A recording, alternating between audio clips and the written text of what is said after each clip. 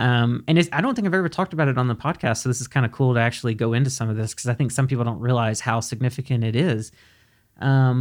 But this silent censorship, it exists, and it's not as simple as just follow the terms of agreement and you'll be fine, and don't incite violence and you'll be fine. Like, no. Like, this relates to all sorts of stuff that companies have secretly deemed unacceptable, that they don't put in their terms of service, that they don't consistently apply, that you can make every rational argument in the world about how you actually are adhering to their terms of service, and it doesn't matter.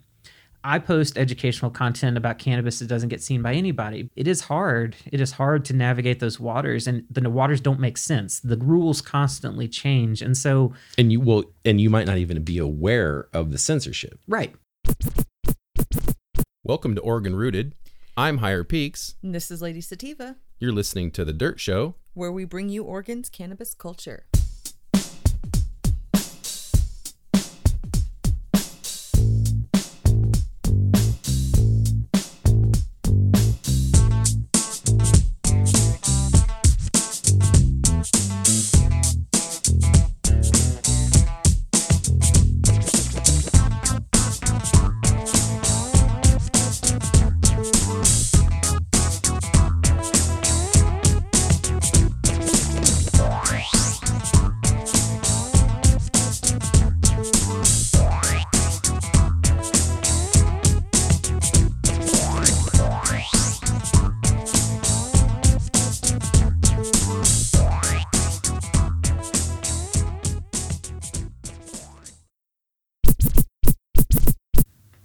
All right, Jason Wilson from Curious About Cannabis is back. Welcome, brother. Hey, thanks for having me again. It's good to see you again after all this time. Yeah, we haven't talked in a while. I wanted to catch up with you. I think since the fires, right? Yeah, since before the fires, I'm pretty sure. I don't remember exactly when it was that we sat down last, but yeah, we've experienced a lot of craziness around here since then. Yeah. Jeez. And it's, it's still the side effects from that fire are still reverberating everywhere. Oh, and will be for a long, long time. I mean, just on the housing market. I mean, we already didn't have enough housing in this area in Southern Oregon, and now you burn down, a good portion of the affordable homes. Yes. They weren't even, like mansions. They were like the ones that people could afford. These were just basic apartments and mobile homes and small houses and stuff. And so, I don't know. It's really gut wrenching, and it's something that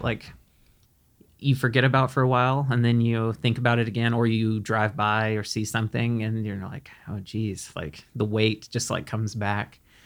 From all of that. But for anyone listening that doesn't have to deal with wildfire seasons, consider yourself blessed, because this past one in Oregon was extremely rough. I just talked to JD Short about that, and yeah, it's as far as I know, it was the worst season.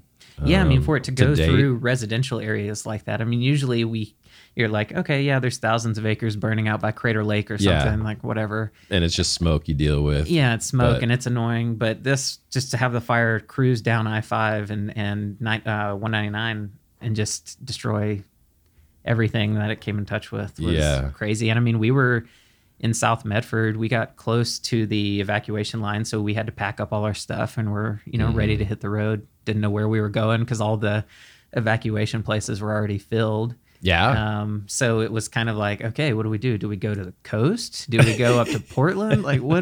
What's the plan? Yeah. And it's sad because for the most part, Medford was a fairly affordable place. I don't think it was the lowest, in rent, but it's gone crazy. But since then, it is not a renter's or buyer's market, really. It's a seller's market all the way. It is insane. I mean, you're talking, it's getting to be where average home, 3-bedroom home is $1,400, $1,300. Yeah, oh yeah, rental property. And prices, it's geez, man, back in the day when I paid $1,200 for a house I had, it was badass. I know, yeah. Well, and even I remember when I was in grad school, living in Talent at the time, and we were renting a place for $1,300 $1,300, and it was pretty expensive for what it was. But we knew, we were like, well, we're close to Ashland. You're sort of like paying a little bit of a sort of premium for that and everything. But it was a small, simple family home. Yeah, 3 bedrooms. No big deal. That would be $1,700 or $2,000 at this point.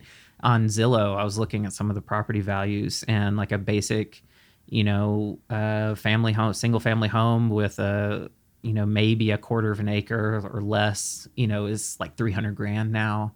320. Like, I don't know. It's wild. And when you consider the socioeconomics of this area too, like that's really bad news. Well, the wages don't support that around here. Exactly. Yeah. And also too, people don't realize this, but there's a lot of scammers now taking advantage of this situation. Oh yeah, of course. So having due diligence right now is really important. Well, and even like right when the fires happened, there were scammers that jumped on to try to take donations and, steal from people. I mean, it's sickening. It's crazy how things like that.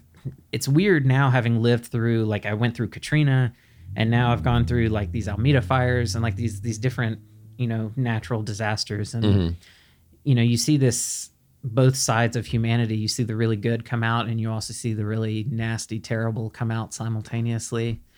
It's a weird thing. It's brutal, and it gets very polarized because, like when we went through the fires, there was a large community, even in the cannabis community especially, that really pulled together and brought in a lot of local money to help people, which I thought was cool. But like you said, on the flip side, geez, man. Yeah. Don't call a number on the sign in the front yard. Don't call that number. Nope. Go to the real estate agent. Yeah. Try to find a brick and mortar place with a real person you can actually see face to face and like look in their eyes. Instead of, oh, we live in California. Here, sign this lease agreement. Yeah. Like, what am I doing? I just got approved for a $2,000 a month house. Awesome. Right. Yeah. Well, and that's one of the big concerns too, is there were already these continued and sort of renewed bubbles growing around real estate as well as car loans and all these other things. And there's definitely a concern that when things like this happen, that you'll see a much bigger bubble as people take advantage of that, try to get people into homes that, the property values have escalated because of what's happened. And then, they're like, don't worry about it. We'll approve you for the loan. Just get in there. But then there's no plan to be able to sustain, that cost of living and everything. So I don't know. Weird times, we got through 2020, but I think 2020 was just sort of the... that was the kickoff. The kickoff, yeah. And yeah, we're going to be feeling it for a long, long, long time. Yes. Well, on a positive note, let's catch up with you, because I know, man, I know that you have been kicking some ass lately. You're putting out the content. You're getting a lot of good feedback. People are loving it. And we just talked about you having an ebook available too as well. Oh, yeah. So there's a lot of things. Why don't you catch us up, man? Sure, yeah. Thanks for the positive feedback. I'm always excited to hear, because a lot of times because I'm doing so many things, I don't always digest kind of what's going on and how people are actually responding to some of the stuff I'm putting out. So that's always nice. The podcast is still going. I've been, 2020 was, as we just said, was crazy.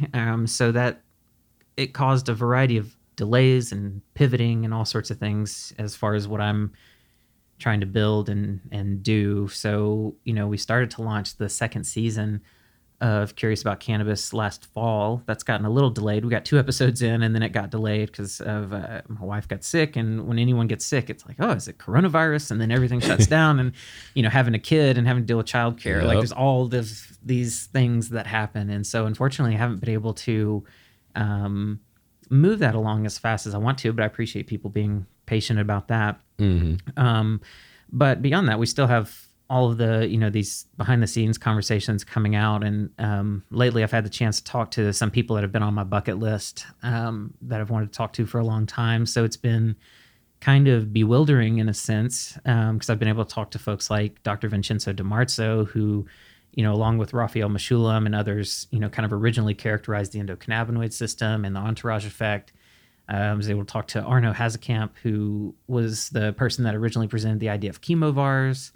Talked to Dr. Dadi Miri, who is in Israel leading a cannabis and cancer lab there at the Technology Institute of Israel, doing like really progressive work, looking at minor constituents of cannabis and how they're affecting not just cancer cell lines now, but their lab's actually looking at all sorts of other diseases too.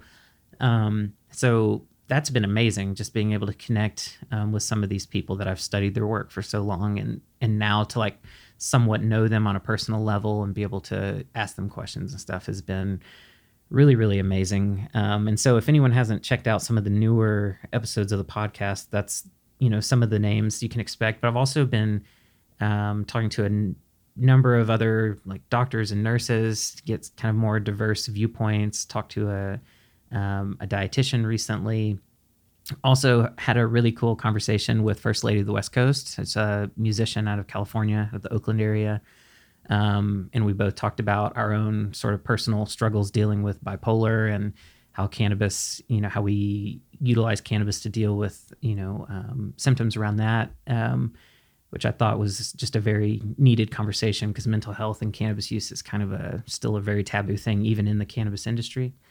So lots of cool things going on there. And then sort of the thing I'm really excited about is that I think the last time I came on the podcast, I mentioned that one of the things we were about to do was launch an online learning platform. Correct, yeah. And that didn't happen last year.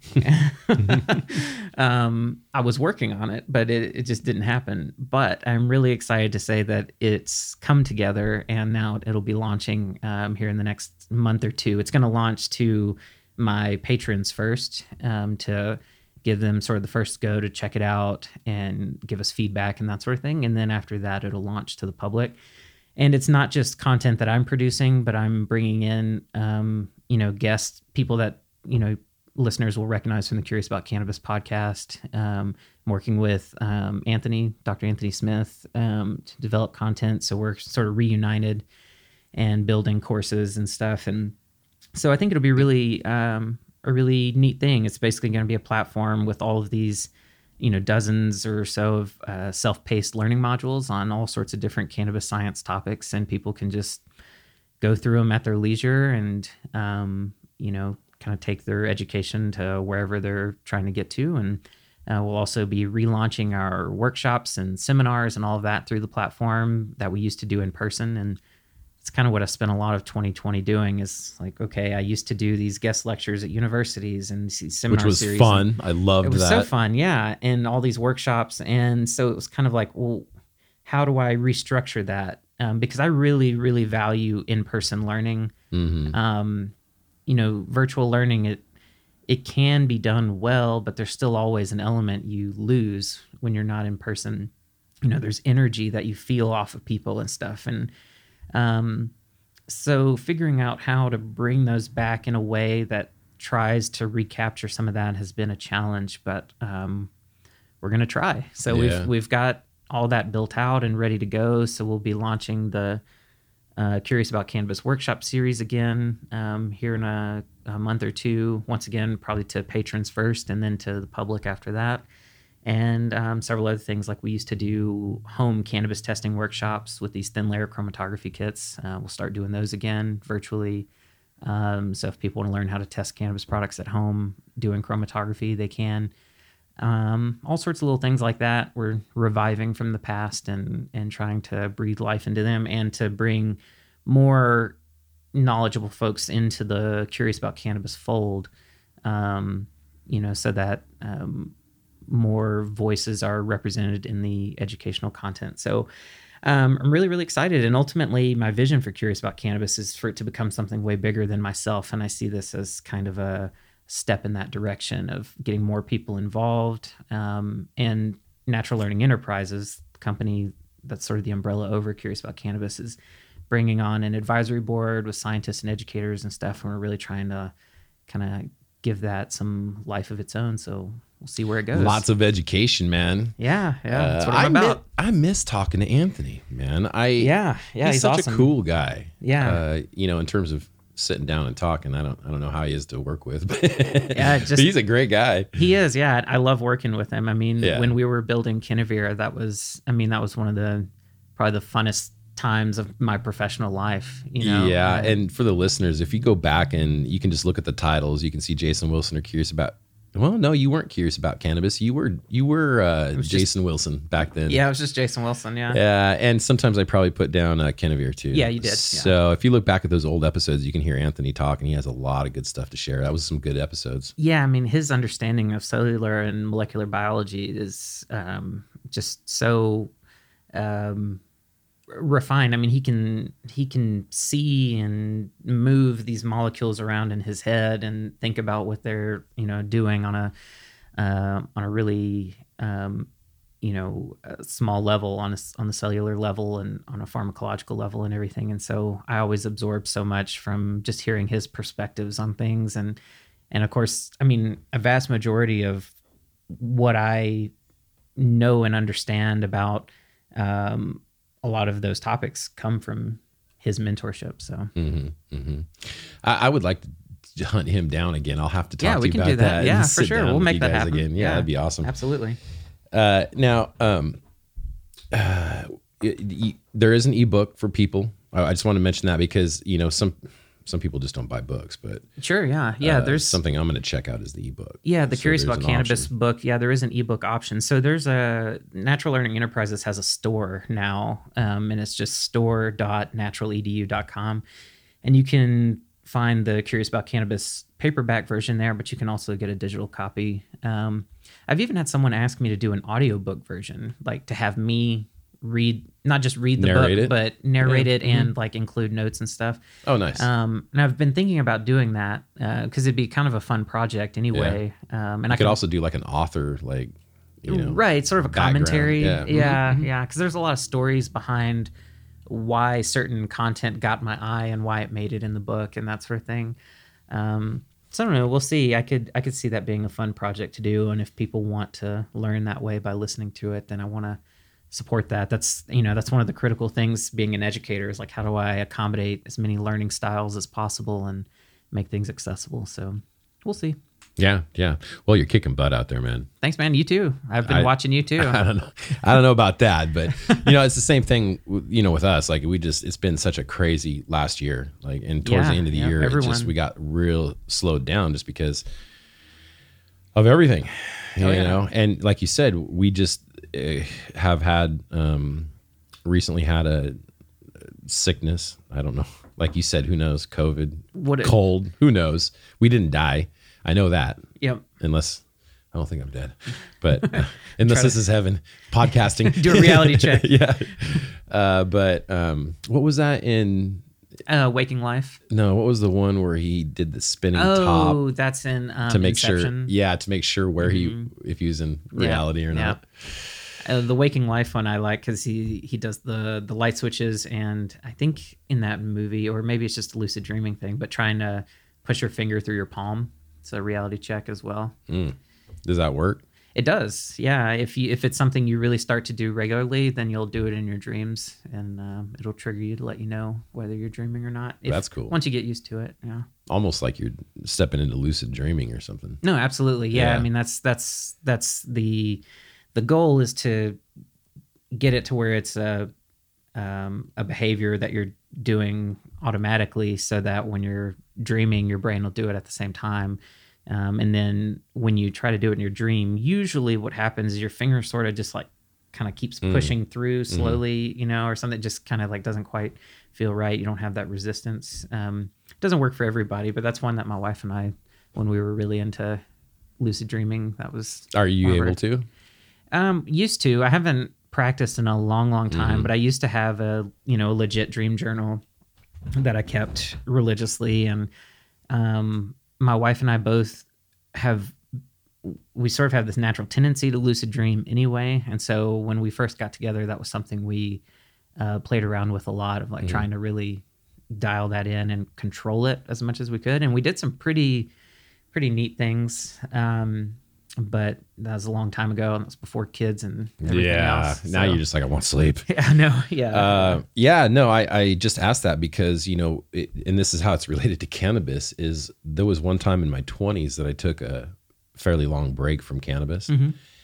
And I'll tell you one symptom, at least that seems to be pretty common, is that your dreams become very vivid Oh yeah, yeah. for a little while. Yeah, your REM cycles get Yes. sort of restored. And, Yes. Yeah. And so that whole couple months that I had quit, I had some major dreams going on. Unfortunately, they were nightmares. That's how it is for me too, usually. And because they were nightmares and they were continuous and so vivid, it's like I almost forced myself to learn how to lucid dream because I was trying to get away from the nightmares. That's actually very common. Yeah, and it actually worked. It was, towards the end there, I was actually controlling my dreams, keeping away from like the bad stuff. And it was quite strange, really strange. But as soon as I kicked up cannabis again, Oh yeah, gone. Yeah. Gone, and I haven't been able to do it since. So Yeah, that REM cycle disruption of THC is very, very real.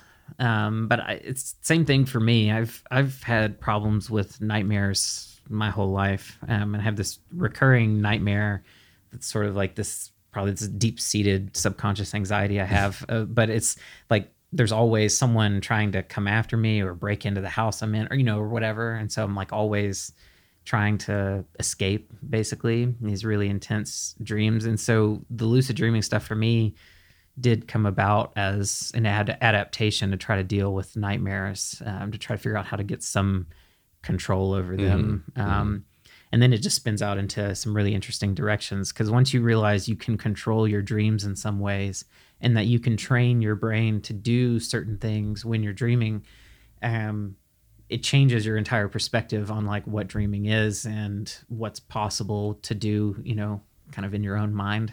yeah, that's what I'm saying. It's crazy. Lucid dreaming is almost like a realization of like when you do acid and have a good trip or something where you have a revelation. It's like, it is crazy to think that, It is a whoa. psychedelic experience, Yeah. I would say, for sure. I would think it is. It yeah. is mind manifesting. Right. Yeah. But with the ability to have some vivid imagination, like to be awake and try to imagine that stuff is not vivid like a dream. No, yeah. There's whatever the brain is doing while dreaming, the way it's bringing information together in these unique patterns. It's not something that you'll easily intentionally put together. Right. And the idea of interacting with yourself, like that you're dreaming and you're getting control over it. And then I don't know if you've ever done this in your lucid dreams, but if you've ever tried to interact with other people in your dreams or other characters, it becomes a weird situation. And for me, one of my like major lucid dreams that I remember where I was like really trying to do it and succeeded, I'll never forget, in the dream, I walked outside of my parents' house, back when I was a teenager. And I recognized that one of the cars was the wrong color. And then I tried to confront my parents about it. And then all the characters in the dream, because the dream sort of started to morph and everything, they like refused to be engaged. Like they like wouldn't acknowledge, it was like a weird situation. And so recognizing that it's like, I'm interacting with myself. Like I have this separate ego side of me that is existing right now, but also all this other stuff around me is myself too.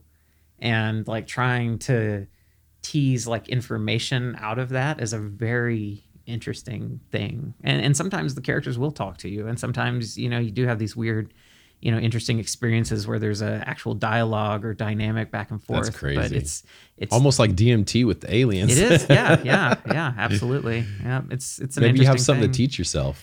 Yeah, If you can get the right information out of these people. I know. Yeah. Well, and a lot of the hardcore lucid dreamers, say that if you want to learn from if you want to confront your subconscious, that the goal is to try to find the void and have no other sort of information being presented, and then try to present your questions and things to the void, and then the dream will build around that and provide a response.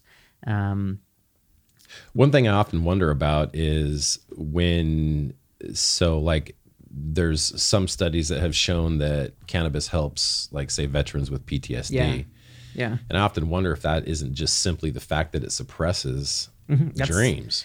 I think to a And- large part. Yeah. And so if you can suppress that, then, And cannabis affects how you consolidate bad memories. So the way your brain handles bad memories versus good memories, it has different machinery for that.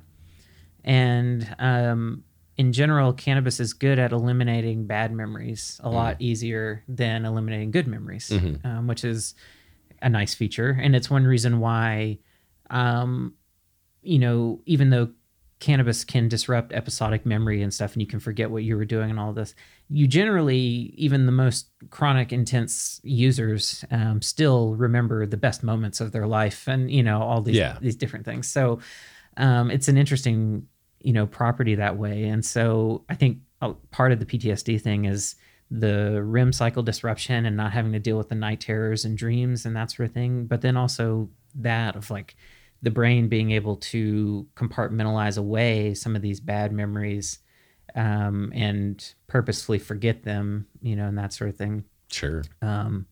It's a really fascinating thing because it's one of these examples where the effects of cannabis could be positive under a certain situation and negative under a different situation, depending on the person. Yeah, that's a good point too. That's a real good point. That it could help someone with PTSD, but someone who's not having those symptoms and stuff, it might suppress it in a bad way. Yeah, and some people that are really struggling with sleep, sometimes cannabis can make their sleep worse. I think we've talked about that before, but it's one of those things like you just have to, just the individualized nature of medicine. It's so weird for me. I haven't had unless I take a long break, I don't have the typical symptoms of like getting hungry and, being tired from it.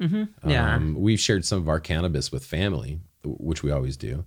And the report back this year has been, man, it makes me tired, makes me fall asleep. I'm like, yes.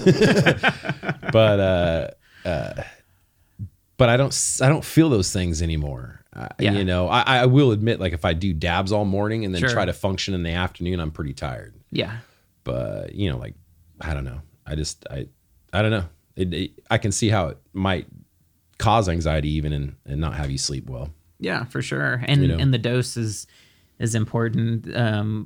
One thing that's cool that I've been studying, because I didn't mention, but I'm teaching for a university now, doing some cannabinoid science classes. I was going to ask about that. I don't want to interrupt, but I want to keep going on with that. But yes, I wanted to follow up with that. How was that going? Did you get some courses in? Did you get some stuff done? We've got courses built and the program launched. And then my teaching will start in May, I think, because they're, students have to go through some of the early classes before they'll get to mine. Is that like a summer term thing? But I think so. The university has trimesters, so they have like a January through April, and then May through whatever, and then September through whatever. That's exciting, man. That's so cool. Yeah, it's been really cool because it's always been something I've sort of put out there in the universe that I want to be involved in colleges that are working on developing cannabis content, that sort of thing. So to see that happen has been really, really, really amazing. And before I forget what I was going to say, why I thought about that, and we'll come back around to it. But the anxiety thing and why dose matters. One of the things that I teach about in my cannabinoid science class is that in low doses, THC tends to cause this suppression of excitatory neurons, and so you get this anxiety relief. So this is a way oversimplified way of describing it, but just imagine that the volume in your brain in these neurons gets kind of turned down, you get some anxiety relief. But at higher doses, you start to suppress inhibitory neurons. And so then you get the opposite effect, because now you're suppressing primarily GABA, which would be naturally providing some anxiety relief. Okay. And so then you're moving into that realm of getting anxiety. And so dose is a huge thing there, along with whether you're a new user or a chronic user, but also the dose that generally, if you're wanting anxiety relief and don't want to, and this is common sense, really, when you think about it, but I suppose high doses tend to make people more anxious. Right. But also for maybe a halfway regular smoker or someone that's just started, but they're smoking regularly. it might be of value to know that. Because just like with edibles, I have like seriously 50 milligrams to 100 milligrams. Perfect. Yeah. For me. Anything more than that, and it becomes The tipping point. almost non-medicinal. Yeah. Where it's just like, oh, you ruin the next 2 days and, stuff like that. So that's good for people to know that, especially beginners, is that, it is dosage dependent. And smoking more, like I've had friends, I had an uncle, man, before he passed away from too many things. Oh, no. But that was his philosophy, is if one works, then 7 should work better. So if one bowl works, then 3 bowls should put me really to sleep. Nah, that's not the case. Yep. You got to find your sweet spot, and everyone's sweet spot's different. Absolutely, especially as a beginner. Because as a beginner, absolutely. You're probably going to get munchies. You're probably going to get red eye, Dry mouth, dry and everything mouth. else. Yeah. So. Yeah, and what's fascinating too is like, at least as far as I understand, because the research is changing so fast now, but I don't believe we even understand why that effect happens. Like why do these glutamatergic neurons, these excitatory neurons, get inhibited first before the GABAergic, the inhibitory neurons? Like, what's going on there? Some of the details we don't totally understand. But once we do, we might be able to manipulate that through other means. Either, there are like GABA inhibitors and glutamate inhibitors and that sort of thing. And so there could be some interesting cocktails that come out in the future that possibly maybe prevent the inhibition of GABA, and then, maybe can take the anxiety out of THC. We'll see. I don't know. On a side note, we're talking about just how cannabis affects, internally. People who take turmeric, is that how you say that? Turmeric. As I understand it, it has an effect in your body where it keeps you from getting high, or it takes away from the high. Do you know anything about that? Because the reason I ask that is because relating to cannabis as medicine, a lot of people that have arthritis, which is quite a few people in some form or fashion, a lot of them take turmeric. And but like I said, I think I've seen studies that have said or says there's some correlation between taking that spice and not being able to get as high.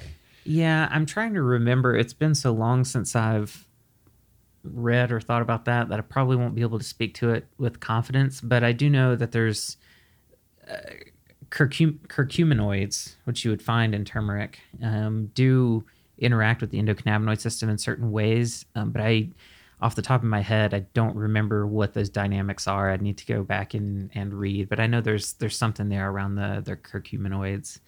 I wish I remembered, but I don't. It's okay. It's okay. I was just curious about that because, like, my mother, she smokes cannabis, and not regularly. She does it at night for sleep, and it works for her. She does small doses, 1 hit or whatever, and it's off a cartridge. But I do know that she takes turmeric too, and so I don't know how that affects. Now I do know that like calamus root, is used to prevent or reduce the effects of THC. Now, have you heard about exercise? Being able to, your body, when you exercise, one of the side effects of exercising is cannabinoids being produced. Have you heard that? Sure. Yeah. I have endogenous cannabinoid release. Yeah. Is that from exercise? Yeah. I mean, it's a piece of the sort of endorphin effect. There's multiple things your body's making its own opioids and its own endocannabinoids to deal with the stress of exercise. Absolutely. That's a thing. And in general, exercise is a great way to try to get your body to self-regulate its endocannabinoid system better. But a lot of that research is also still so young. One of the things I talk about in my class is this huge measurement problem around the endocannabinoid system. That we have a lot of preclinical information about endocannabinoids and the receptors and what's going on, but it's really hard to translate that confidently to understand what's going on in a human body, primarily because it's really hard to measure endocannabinoids and cannabinoid receptors and things in the body. And then also, one of the things I've been teaching more about lately is the endocannabinoid dome. So this concept that, the endocannabinoid system is entirely insufficient to explain what cannabinoids are doing. It's at this point a very almost a primitive concept because it's evolved so much. And the endocannabinoid dome includes, for instance, compounds like PEA and OEA in the body that don't exhibit affinity for CB1 or CB2 receptors, but do influence the activity of 2AG and other compounds and have effects on other receptors that a lot of cannabinoids also affect. And then there's all these non-cannabinoid receptors and everything. So it's just so complicated. It's been hard to measure. So it's hard to definitively say what's going on in the body and how endocannabinoids are changing. And another thing that sort of is underappreciated is that the endocannabinoid system is not one thing. Like the endocannabinoid system is localized all throughout your body. And so this came up in my conversation with the doctors Knox last year.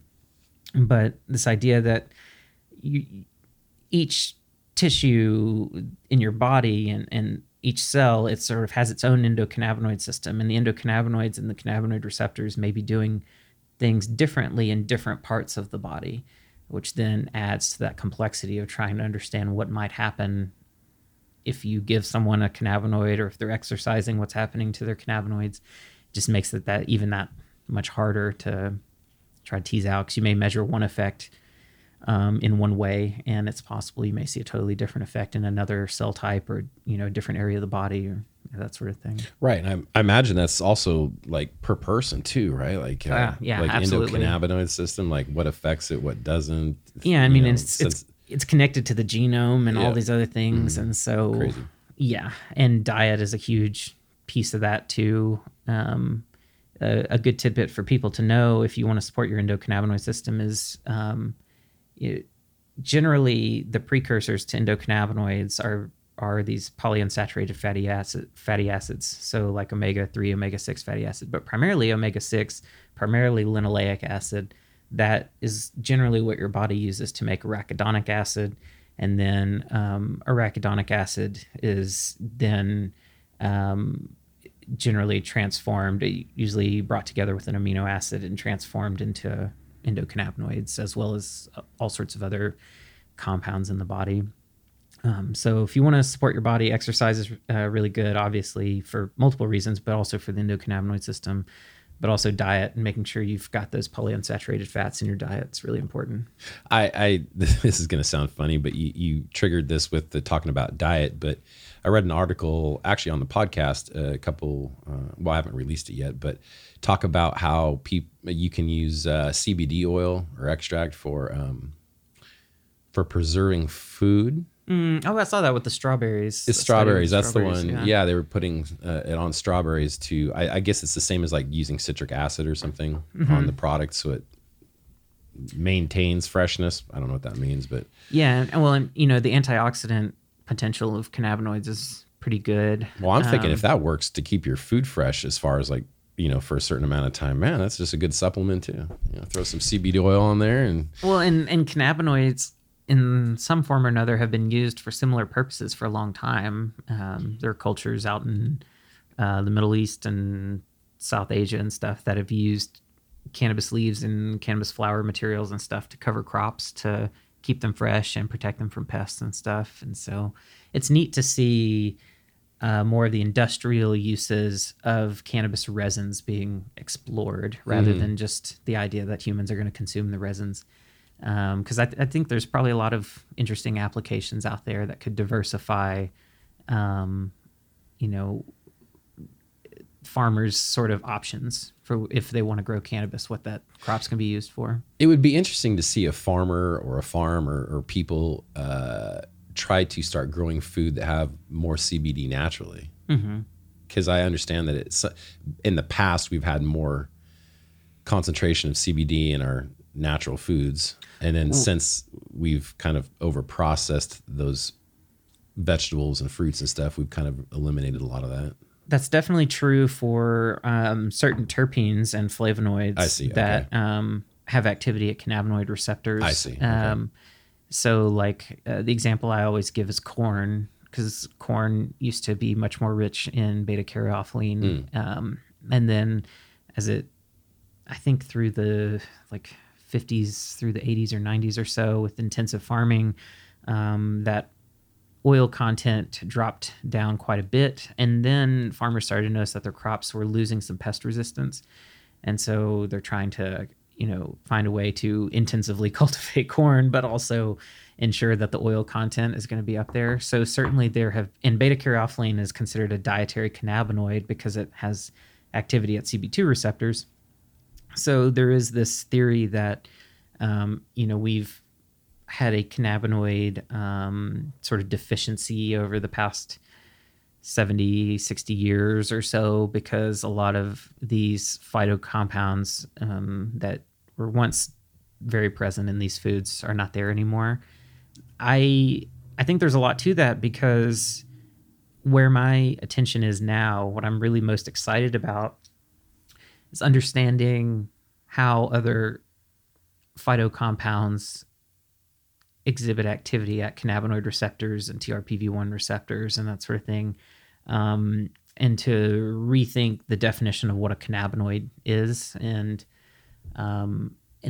trying to zoom out a little bit and also not use cannabis as the reference. Because, for instance, there are plants and fungi that produce what we would consider endocannabinoids, and so these polyunsaturated fat derivatives, are a type of cannabinoid. And then you also have these compounds like cannabis makes that are sort of in the terpene production line that requires, like olivotolic acid and gyrenyl pyrophosphate to produce. And so there are different biosynthetic pathways that you could get to what we now consider cannabinoids. And I think that we'll probably discover others. And I think our conception of what a cannabinoid is going to change quite a lot, which is then going to change how we think about nutrient deficiencies in our foods and that sort of thing. Because it's been a thing that's talked about a lot, that our food now is less nutrient dense than it used to be. But how do we classify nutrients? That's changing over time. And, some of these compounds that we might end up calling cannabinoids, and some of these flavonoids and other compounds, I think they're going to have much more value in the future, which is going to make it more interesting to decide how valuable a food or an herbal medicine or something is. And one thing I'm particularly excited about, sort of going back to my roots in botany, is I think there may be a way to use all of this to assign more economic value to wild plants, uncultivated plants, that could potentially justify certain conservation efforts and that sort of thing. And so I think once we recognize the value of cannabinoids broadly, and we expand our definition of what a cannabinoid is, and we start to see plants and fungi differently through that lens, I'm really hoping that makes it easier to say, okay, economically, we need to save these things that we haven't studied yet, because there may be, really great drugs or, vitamins and things that we want out of them. So I don't know. It would seem like a farm could selectively breed either higher terpene things or higher nutrition. And go those directions, and it seems like they will. I hope so. That'd be really cool. Like, you smell a cantaloupe from like 5 feet away. You're like, "Ooh, boy, that's strong." Well, and I know there are people out there that are really focused on trying to breed cannabis into all of its potential forms, which will be a lot different than the cannabis we've been used to in the past or we're used to now. So it's gonna be really cool to see where some of that goes. We won't even see the outcomes of some of that because it'll take so long to do, but some of it we will. I know he's really popular on social media, but David Heldreth Jr. That works with what's their company, Panacea Life Sciences, I believe. But he posted something recently. They have FDA approval for cannabis leaves as food and have been working on all sorts of other things. But one of his goals, he stated, is like trying to do what, what was done with the origins of broccoli and all of that, but doing it with the cannabis plant, seeing what all, we can really breed it into to provide more options, both as food and industrial resources and stuff. So I'm keeping an eye on his work because he's very, very busy all the time doing really interesting things like that. That's crazy. Yeah, for sure. That's awesome. Well, I'd like to see some changes in our food, instead of just trying to put out as many stalks of corn or. Well, and that's the thing. We have to find ways to value things. Mm-hmm. And I think that's been a big problem because the people that make some of the most important decisions make their decisions based off of dollars. Profit, yeah. And so how do you present the value to them that's going to influence that decision? It's a real issue. And it's something that, like I said, coming out of the botany and sort of ecology and wildlife conservation world, it's a battle that's been raging for a really, really long time. How do you assign economic value to organisms and agricultural crops and wildlife we haven't studied and all of that so that it gets incorporated into budgets and all of that? And so I think the cannabis is paving the way for some really cool things that will happen in the future along those lines, especially the work that's going into chemically characterize cannabis and everything. I mean, a lot of these tools are already creeping out into research spaces and stuff to, so that people take that perspective they have on cannabis and apply it to other plants. And my interview with Dady Mary really focused on that because one of the things I really wanted to show people through that conversation is what they've been able to do in Israel in setting up an efficient system for evaluating what's in a plant and what does it do to the body, what does it do to different tissues. And, we've had the tools to do all these things, but they have really optimized it and created a system where, he was telling me within a few months, they could take any plant extract and tell you what's in it, what cancers it may be, possible to use to affect, what other diseases it might be useful for. So they're sitting on some really, really cool IP there, which they sometimes get a lot of flack for, but I'm really excited about it because I think models like that are going to expand throughout the world, and we're going to start to see life in general, plants, fungi, animals, in a newer, refined way. Sure. Hopefully, yeah. Well, one way or another, we'll see them in a new way, whether it's a good thing or a bad thing. Yeah, right.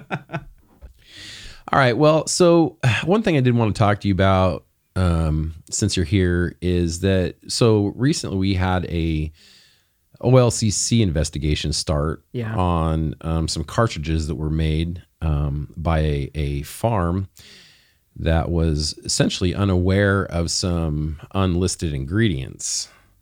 And I don't know how they catch on to that, but they caught on to it with these carts.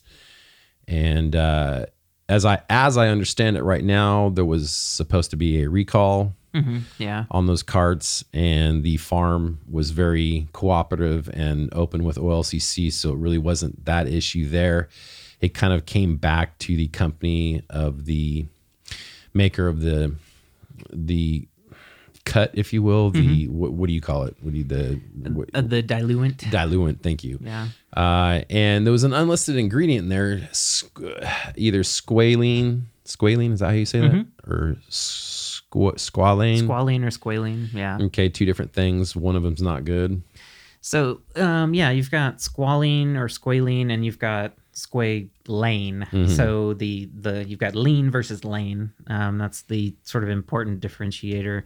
And I'll start off by saying I'm definitely not like an expert on squalene or squalane, but it is something I talked a little bit about in the Curious About Cannabis book when I released it a while back, in that it's either one of these can be found in cannabis extracts and vape pens and stuff for different reasons.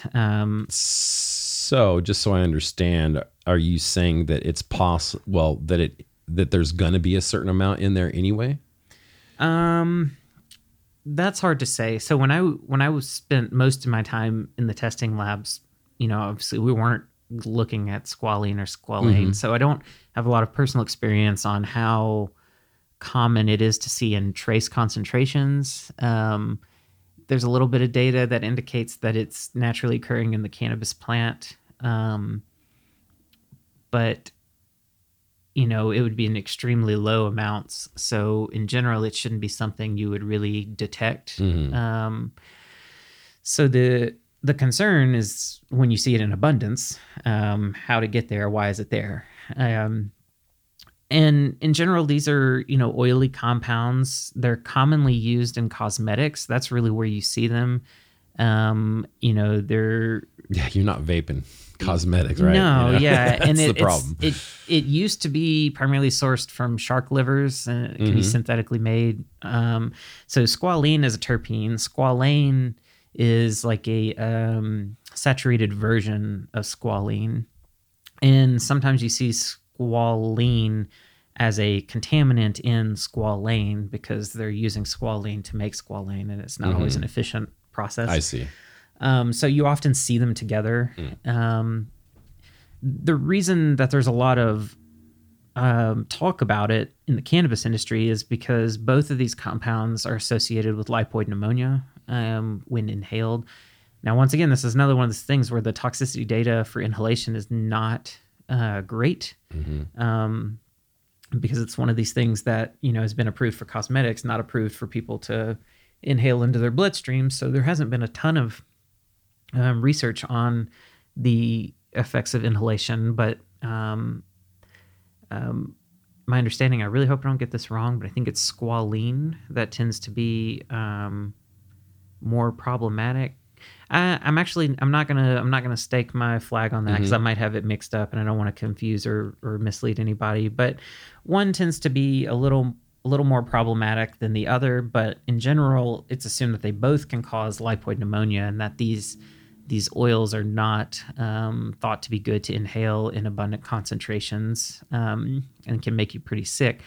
And another reason that they're being talked about a lot now is because going back to 2019, when E-Valley was a huge thing, so when everyone was getting sick from the vape pens and no one knew why, and people were like, well, it's vitamin E acetate or it's whatever.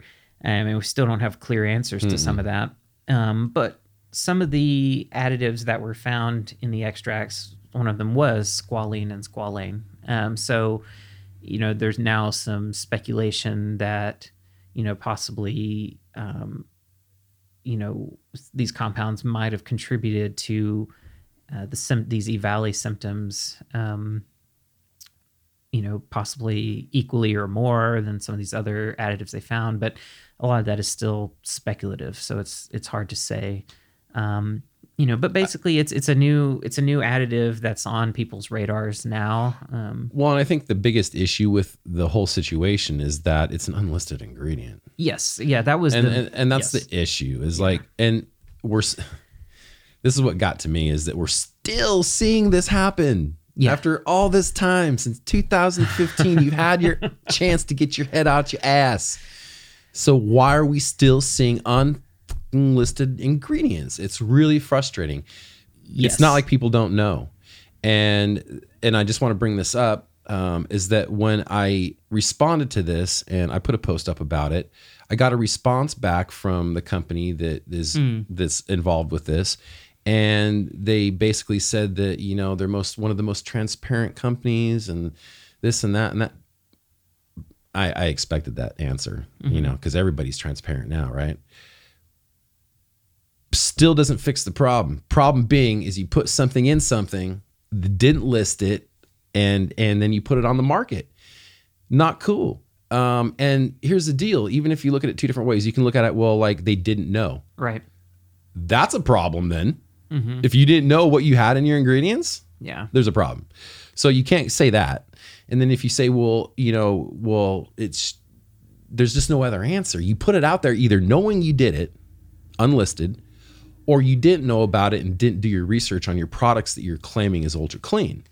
Well, yeah, I mean, it relates to like good manufacturing practices and supplier evaluations and stuff. So, I've talked before that one of my backgrounds and something I do a lot of consulting in is with labs around quality management. And for production labs, usually what that looks like is not only, implementing what's called ISO 9001, which is sort of a basic international standard for quality systems, but also getting compliant with the FDA's rules for good manufacturing practices. And granted, the FDA rules are very vague and broad, and they're written that way on purpose to give companies a lot of leniency on things they can do because the FDA is lobbied to write them that way. But there are still some basic expectations. And I can't say anything about the company itself. I know nothing about anything about them. So I'm just talking very generalized here. But in a product manufacturer, if they're upholding good manufacturing practices, then one of the first things that you implement is a supplier and ingredient evaluation process. And if you're trying to meet dietary supplement GMP rules, then there's a requirement that you do verification testing on ingredients when they come through. And in general, that usually happens per batch. And usually these batches are pretty big. So you do this kind of annual round of ingredient testing on the particular batch. You make sure your supplier is sending you product from that batch, as much as possible so that you don't have to possibly do another verification. And then you do it again the next year. It's just part of the process. It's usually expensive, and this is why a lot of companies don't do it, because depending on how many ingredients you're managing, ingredient testing could cost anywhere from 20 to 100 grand or more a year, just to verify that your ingredients, not only that they're what you think they are, but that your third-party data agrees with the analytical data that the supplier gave you. And so this is not only an ingredient verification, but it's also a supplier verification in that you're trying to see how trustworthy the supplier is. And on top of that, usually you would also send some sort of quality questionnaire, or you would go and audit the suppliers themselves as part of the evaluation process. And so that way, before you're making a product, you've done the best you can to vet the supplier, vet their facilities and their products and what they do. Then when the products come in, you've done due diligence to verify that any data that they've sent you is accurate. And if you're relying on any quality characteristics yourself, like if you have certain predefined requirements for purity and that sort of thing, well, then you need to test for those things and back that up. And then, of course, at the end, the final product, that would then get tested too. But usually the testing on the finished product is much simpler than the testing that would happen on the ingredients. And that's on purpose, because if you front-loaded everything and you've done all this quality control in the front end, then you can be more relaxed on the tail end because you have so much data and traceability, backing up all of that. So, I can only speculate why this happened, but commonly it would be because some of those aspects of GMP and just basic good quality management practices were not implemented at the time that batch was made. Correct. And I understand that. The thing about it is that, it's one thing to talk about, like, this is probably a shitty analogy, but, you can huff gasoline, but you don't want to drink it. You know what I'm saying? That's true. Okay, well, it's kind of the same thing here. You're vaporizing a frickin' product that's going into your body through your lungs directly in your bloodstream. Right. So if you're going to be making products that have that level of, consumption or that type of consumption, then unfortunately, in my opinion, I think that you need to have some better practices and stuff. But I'm not just eating the squalane.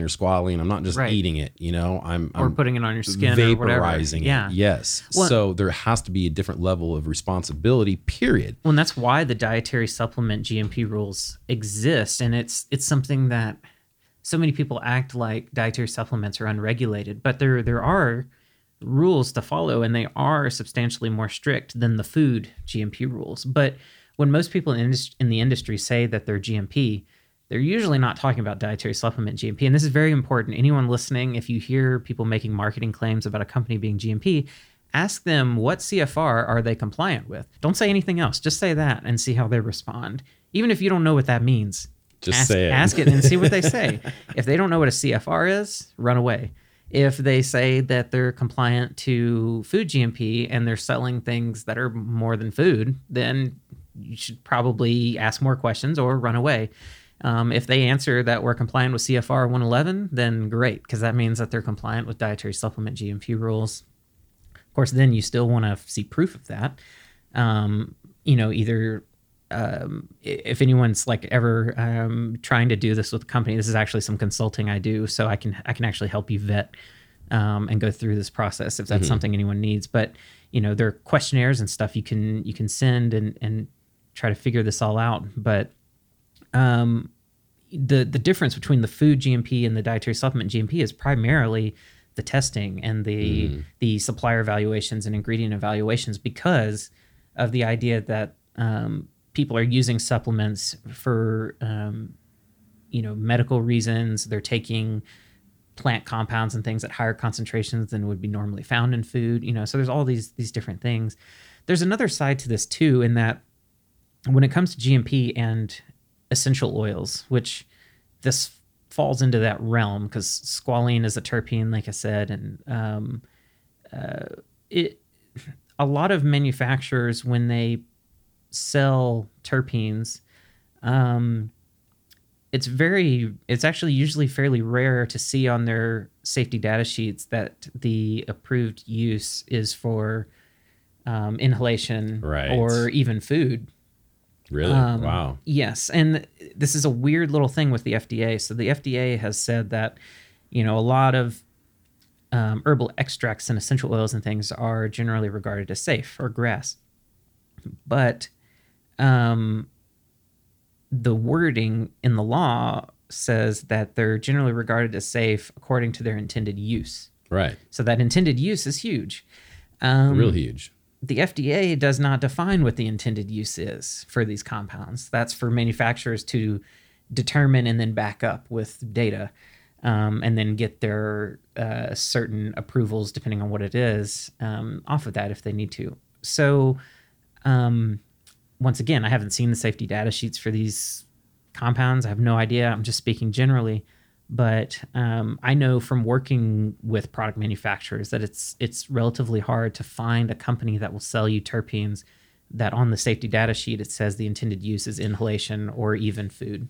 Yeah, I get that, and I mean that makes sense. And I guess I did not realize that squalene or whatever is a hydrocarbon terpene, right?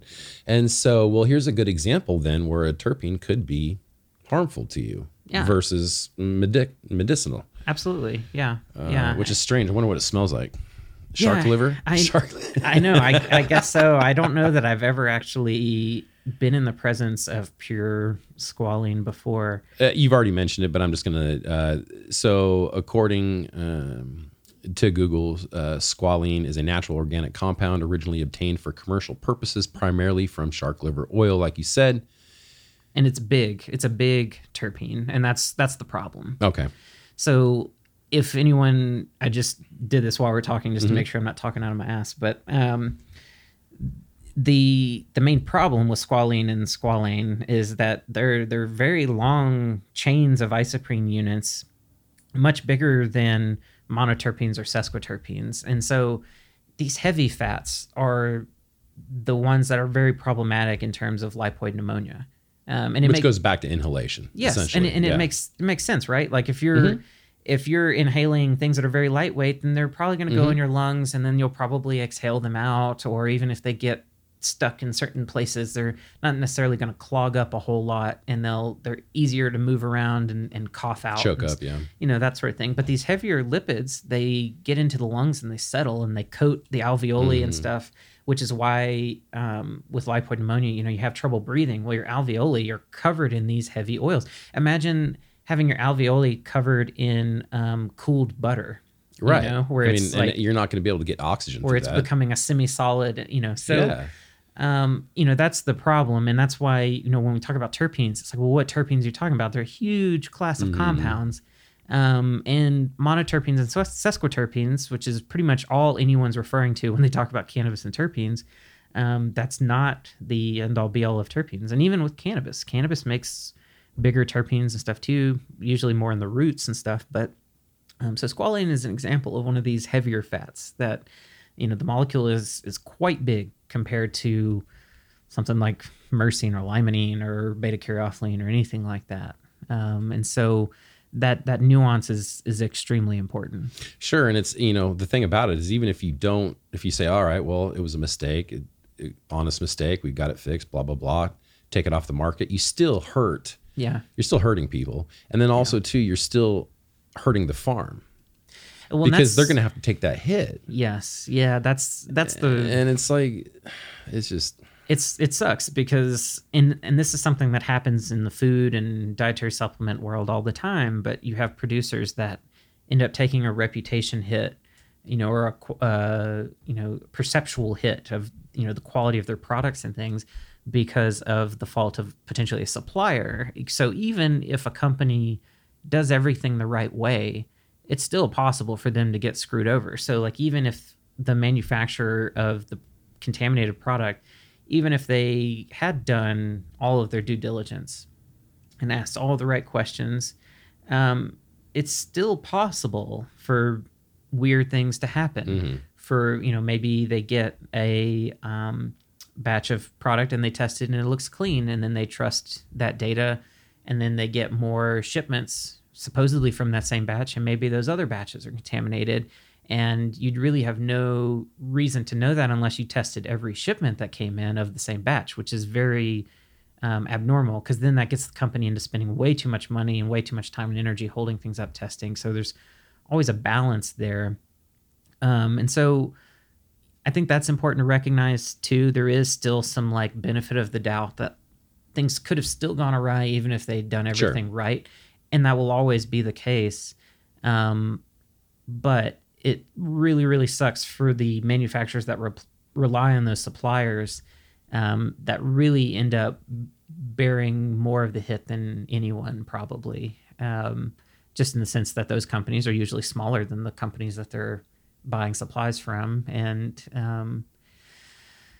so that's really unfortunate. And it's also another thing that the GMP stuff, that responsibility does travel all the way down the line too. And so anyone using ingredients for anything should also be applying the same standards that the suppliers should be. I mean, it goes all the way. So it's another one of those things that sucks, and it kind of has to be looked at as a learning opportunity to see how to mitigate that risk in the future, and for all companies to look at that as a chance to learn and say, what are we doing in our operations that can prevent us from experiencing the same thing?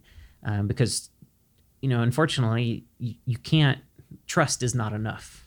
And just trusting paperwork, C of A's and stuff you get from things is not enough. And you kind of just always have to have a certain level of cynicism just to keep your own self safe with products you're handling. Well, it just seems like carts have been under the gun since day one.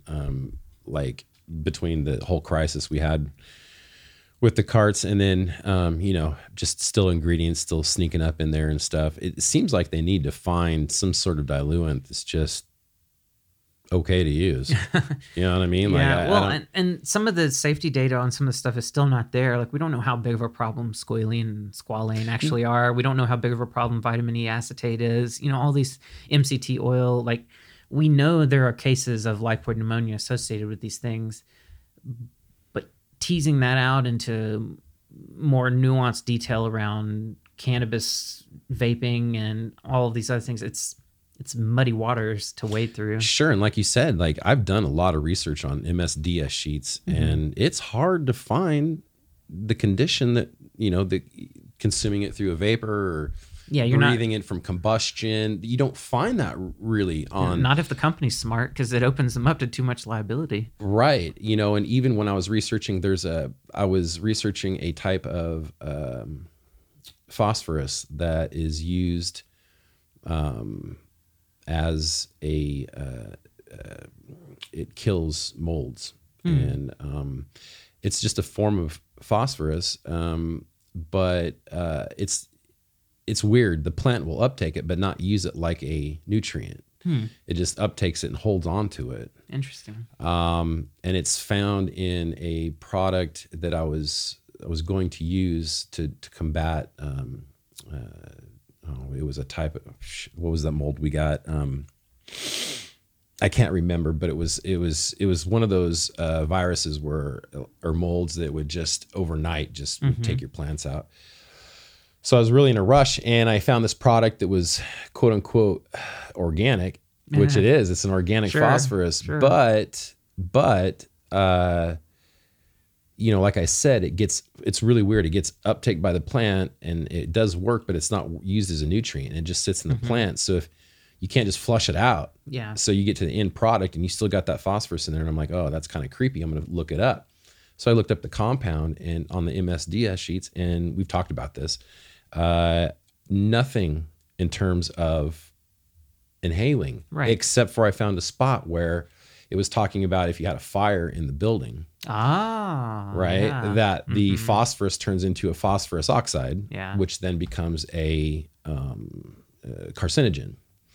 And so I at least got that far where I'm like, okay, well, if the building caught on fire, which is basically combustion, that you're going to have this pyrolysis, these pyrolysis dynamics. So it just confirmed that, it's a carcinogen. And even though it's organic, you don't want to smoke it. Right. And it won't be coming out of the plant either. Well, and that's, this relates to, I think we've talked about this before, but keeping in mind that the chemistry of what's in a product and the chemistry of what you actually ingest can be two very different things, especially when you're vaporizing or smoking. But even when you eat things, I mean, what are the metabolites of the things that, you're going to eat? It goes back to like cannabis is an edible. You eat it and you take it through your stomach and it gets processed by your liver. It's a completely different thing compared to just THC getting decarbed into THC. THCA, being decarbed. So there was a cool study that I think is worth mentioning that came out, I think last year.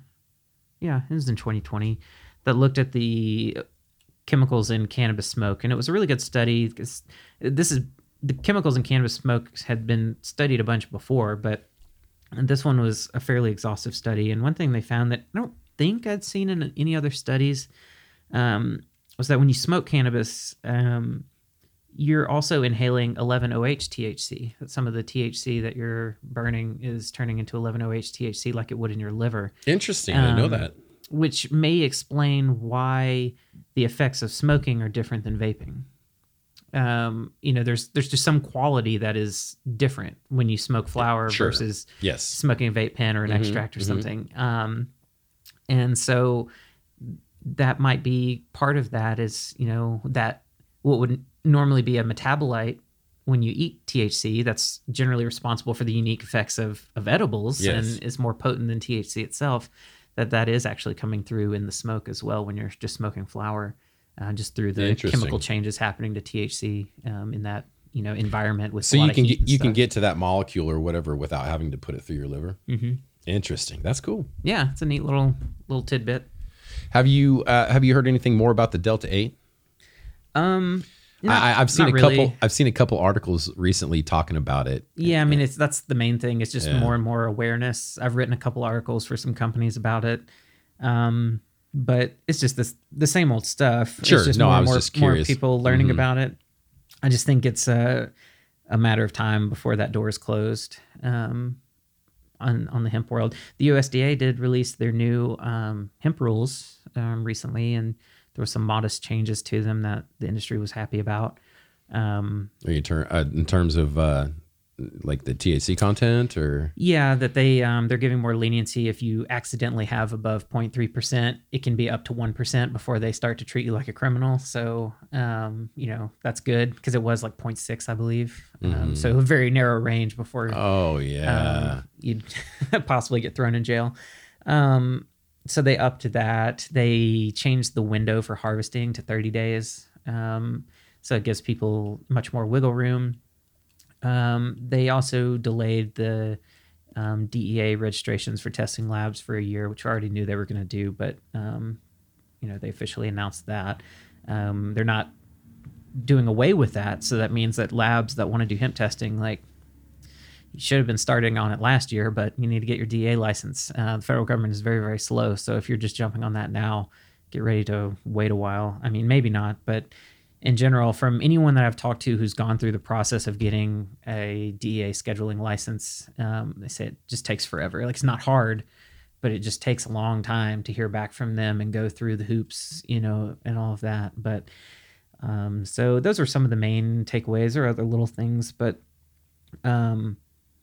concerning Delta 8, I still really, really think that either in this coming new iteration of the Farm Bill that'll, be discussed and voted on in a year or two, or what comes after that, I think they're going to change the definition of THC to all tetrahydrocannabinols. I feel really strongly about that. Yeah, you had mentioned that, and it seems probably the way it's going to be. Yeah, and I just don't see a way around it. And the Delta 8 thing, one thing that's taken people a while to wrap their heads around is that it's unique. It's not an extract. Like, these are not extracts. These are synthetically produced chemicals with often chemical byproducts and things. And so I think now that, I had a CBD store recently ask me about Delta 8, and they were like, Delta 8 sounds awesome because you get these medical benefits that you would get from THC, but you don't get as intoxicated and, all these things. And I was like, yeah, it certainly has a lot of potential, and that's really exciting. But there's this quality issue to it that we don't understand very well at all. We don't know what's in a lot of these, these products. We know that there are all sorts of peaks on the chromatograms that shouldn't be there, but we don't know what they are. We don't know what the safety profile is. And also, by the way, did you know that the concentration of Delta 8 is not regulated? So sometimes you don't even know how much Delta 8 is in these products, and sometimes that's on purpose, depending on the company and what their target demographic is. And as I've been talking to stores and they've been learning that, they're like, oh, okay. Like, this is obviously, there's a lot of great potential with Delta 8 THC, but we got to be careful, and we can't treat it exactly the same as some of the other hemp products that, are quickly coming onto the market. Like, all these CBG products and other things like that. In terms of the hemp world, that CBG has gotten big, man. It has, yeah. I took some Have you ever CBG tincture before I came over. Oh, interesting. I've got some CBD or hemp CBG flower. I do too, yeah. Yes. Mm-hmm. Actually had a listener send it to us. Nice. But we haven't tried it yet. I haven't experienced it. Does it have a pretty good calming effect? It's so hard for me to tell. I mean, it's hard for me to tell because I'm like, one, my tolerance to like cannabis in general is to a certain degree that I'm always like, okay, is placebo effect or it's hard to tease out. So I don't know. I get people a lot of times that want me to try stuff and give them feedback, and I'm like, it's fine. I don't know. Like, I feel like someone that doesn't use cannabis products regularly might see more profound effects than I'm going to see from it. I don't know, but it did seem to help with, my wife was having some sleep issues, and CBG seemed to help a little bit with that. But once again, like, was it the CBG or just whatever else, what she ate that day? I don't know. The placebo effect is so challenging to tease out, especially with cannabis, because the endocannabinoid system influences placebo effects, at least when it comes to pain placebo and probably other placebos as well. So it's just, really hard to tease out. And just me being the way I am, I'm just kind of cautious to say that something did anything. Yeah. And I often wonder, like, when it comes to like maybe the fuller spectrum CBDs, like I know there's certain cannabis flower wise, so essentially full spectrum flower that will take care of my nausea. And then there's a whole lot of flower that won't. So I wonder if CBD full spectrum is kind of like that too, where you could have different formulations that may or may not work better. Yeah, and one of my takeaways with Dr. Mary was that there's a possibility that when we think about the nuanced differences between cannabis varieties, that we for the latest several years or so have assumed that a lot of that's driven by terpenes. And the reason we think that is largely based on research that came out in the early 2000s and stuff that showed that when you were looking at cannabinoids in cannabis flower and looking at clinical outcomes, that there wasn't a correlation between the reported like different effects in the cannabinoid profiles. But the cannabinoids they were measuring, sometimes it was only THC and CBD, sometimes it was, the handful of the major five. And something that I really took home from talking to Dr. Mary was that the minor cannabinoids really matter a lot. And he's found that just in the context of cancer, that there are certain situations where you need 3 cannabinoids, together, and all of a sudden you've got this powerful combination that's fighting leukemia, or these 2 cannabinoids that are fighting this line of breast cancer and things. And so he even sort of caught me when I mentioned the term minor cannabinoids. He was like, no, I don't like that phrase, minor cannabinoids, because that implies, one, that they're in minor concentrations, which they may not be because we haven't measured them, so we don't know. And he said, 2, it presumes that if they're in low concentrations, that they're not going to have much of an effect. And he was like, both of those things are wrong. And so lately I've been really taking a step back and thinking about, well, maybe the minor cannabinoid content is maybe the primary driver between some of these nuanced effects. Because as we try to do research on the terpenes and to see how they're influencing receptor dynamics and everything, we're not finding much. And plus the fact that the terpenes are so easily degraded and in low concentrations, and different issues like that, they're so small and so volatile and everything that you tend to lose a lot of them, and they transform and stuff. And so I don't know, I'm sort of like oscillating back to this place where I want to better understand that early research looking at cannabinoid profiles and the differences in effects, and whether, there's some things we missed there because we didn't necessarily have the tools to look. And I think if we went back, especially based on some of the research coming out of Israel, we might have a different perspective if we were testing for like over 100 cannabinoids rather than 5 or 10. But I don't know. But that's just something that's kind of been like stirring in me, that like this focus on cannabinoids, on terpenes. I don't know if that's it. So going back to what you're saying of like some varieties helping with nausea or not, it may be other cannabinoids in certain ratios to one another that are driving that primarily. Who knows? It could be an individual thing too. Like maybe Absolutely. It's just me, Absolutely. my chemistry. Yeah. And in reality, it's all of that combined. Sure. Right. But just so people know, you can't, it's hard to really generalize how cannabis is going to work for you. Yes. At certain doses or whatever. So, I often wonder, if doctors are going to know how well cannabis might help you, Yeah. I think it's going to be one of these things where, because I have friends that are nurses and doctors that have quite a bit of clinical experience now, and they can make good assumptions, which is what happens in medicine in general. You, as a clinician, you observe average effects. And so then you're like, okay, well, if I give this to this person, most likely what'll happen is this, but also could be any other number of things. But they usually don't present it that vaguely. It's just more of like, this is an antidepressant and it's going to do this. But what they know in their minds is that, okay, this is this compound that has been shown to, on average, for 30% of people or so, is probably going to have this effect.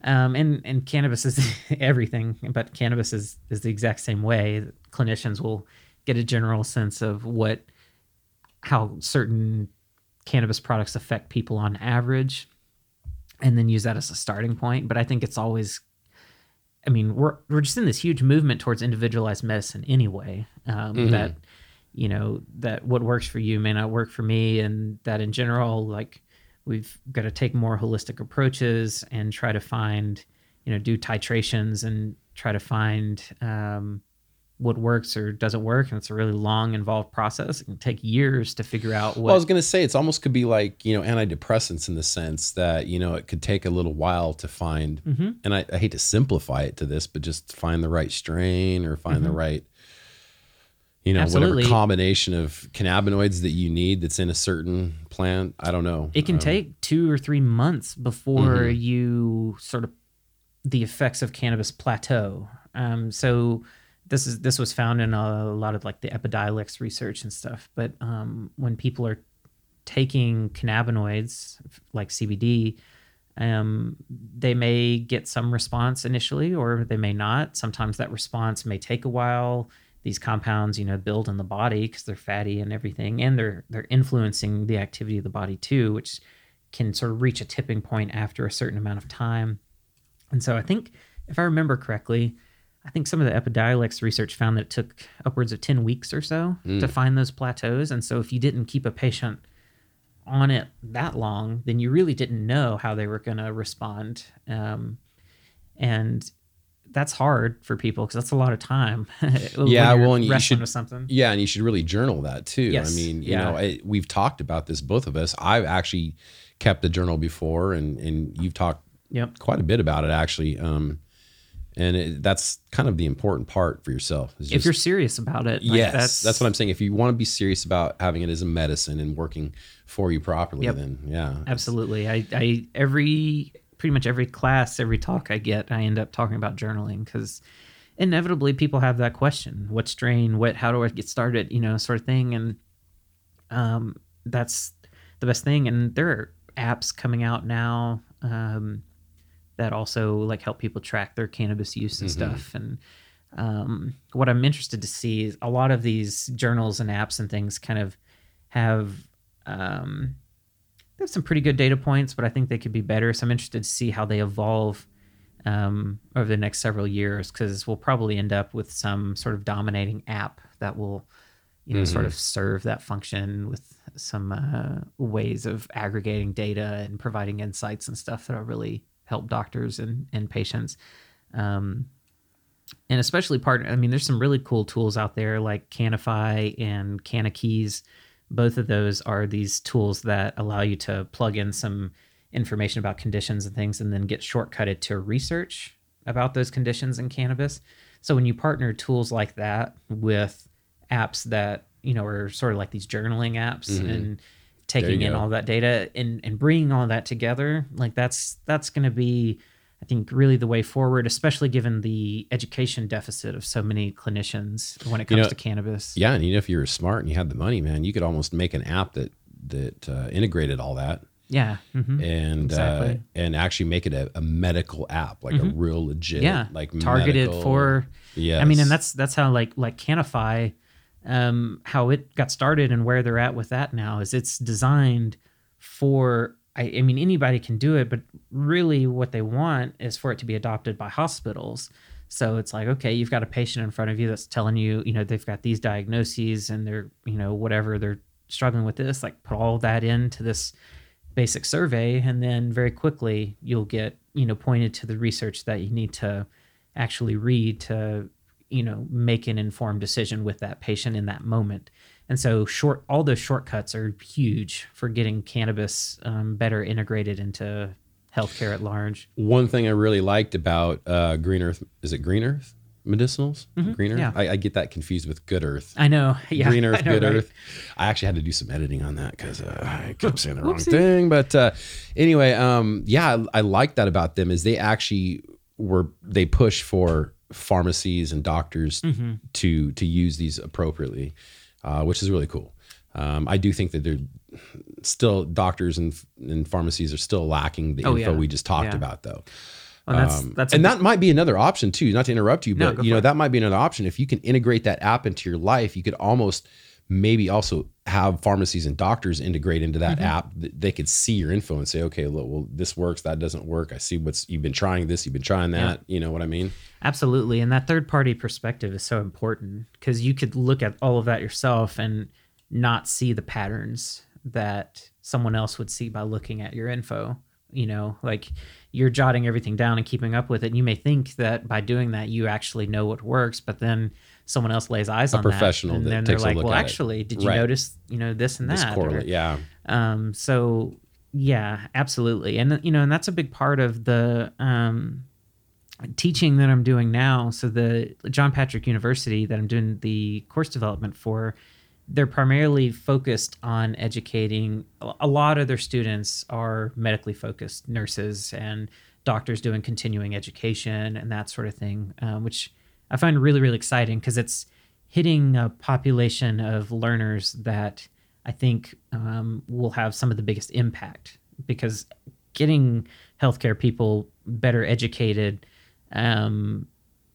so that people, when they do present their cannabis use to their doctor has some informed basis on how to respond to that. Well, some legitimate information too. Yeah, because I think there's a lot of harm right now that's happening when someone is genuinely trying to treat a medical condition. They go to their doctor, they talk about cannabis use, and then their doctor's like, whoa, cannabis, like, no, not comfortable with that. Well, and as you know, doctors don't want to treat with other medicines if you're consuming cannabis. And then in my experience, if the doctor says, okay, you want to treat yourself with cannabis, that's fine. You do that. I'll write you a script.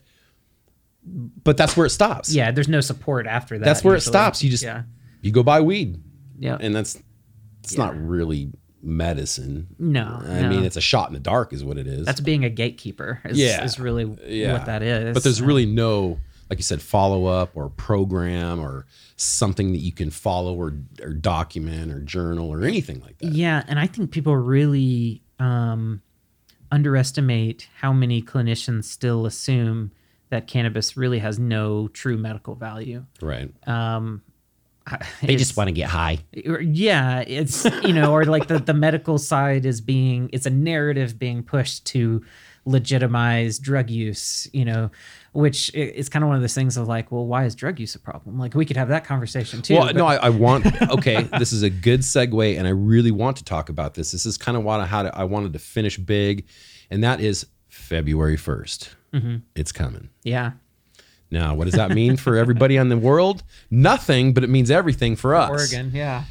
For Oregon, we're going to go legal on, excuse me, let me rephrase that. We're going to decriminalize personal amounts of drugs. Yep. All drugs. Yep. And I've already said it before, but that's like it's a gram of heroin or what, it's like MDMA? 40 hits of acid. 40 hits of acid, 14 grams of mushrooms. You can have a gram of either heroin or MDMA. I think you can have up to 2 grams of meth. I think so. And it's very much carved out in a way that in general, it allows personal users to possess quite a bit for personal use, but still not getting into that area where you might suspect that they're selling. Like that. That's why they chose that. Absolutely. And I'm honestly, we haven't seen it play out yet, but I really believe that's a smart thing to do. If I could look back at my life, I've been lucky enough because I've carried drugs before. Yeah. Drugs that would put me in jail for a while. Okay. Even with cannabis. Yeah. When it was illegal. Absolutely. Okay. Yeah. But to destroy your life over just a personal amount, it seems absolutely stupid. And I could have been in those situations many a times. And like you pointed out, these limits are fairly, those are personal amounts. 2 grams of meth, dude, you don't need 2 more. No, you do not. Okay, trust me. Especially around this methford here. You don't need more of that shit. And same with heroin. I mean, all that money is going to help with the rehabilitation. So if you want help, you're going to be able to have it. And bottom line, we already know this. People will still deny it, but bottom line is no one will be successful in quitting a drug unless they're willing and have decided to do so. Yeah. Does that make sense? Oh, yeah. So you can go to every AA meeting. You can go and get detoxed 10 times. You can go and you're still going to go back to it until you make that choice in your head that you're going to quit and then get the help you need. Right. Because you can't do it alone. I get that. And that's what those, rehab centers, when we start putting money into these rehabilitation centers, then that's what's going to happen. And that's great. I think that's perfect because honestly, there's not a lot of help already. Mm-hmm. As an alcoholic, unless you got a few $1,000s sitting in your bank account, which most alcoholics don't, right?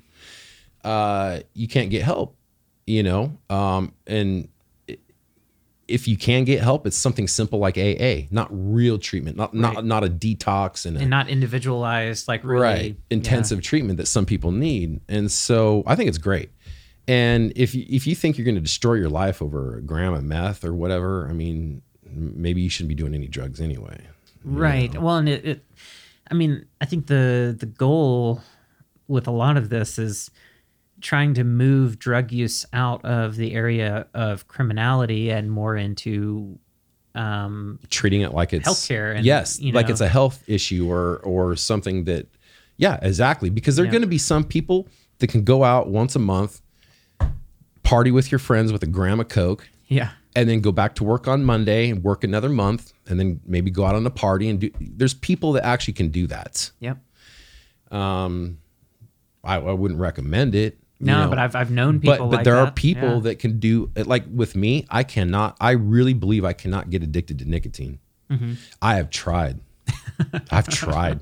I even chewed for 2 years, but the second I stuck it down, nothing. Yeah. Just so certain, I think certain substances, certain chemistries, Sure. you're going to be susceptible to certain things and maybe not susceptible to others, but be careful with that. Absolutely. And like, all animals use drugs there are so many examples of elephants, not just humans, monkeys, but all sorts of animals that they like that fermented fruit. They go out of their way to change their consciousness. This is a basic quality. Reindeer. Yeah, so many different things, even insects. And so this is a basic quality that is a part of life itself.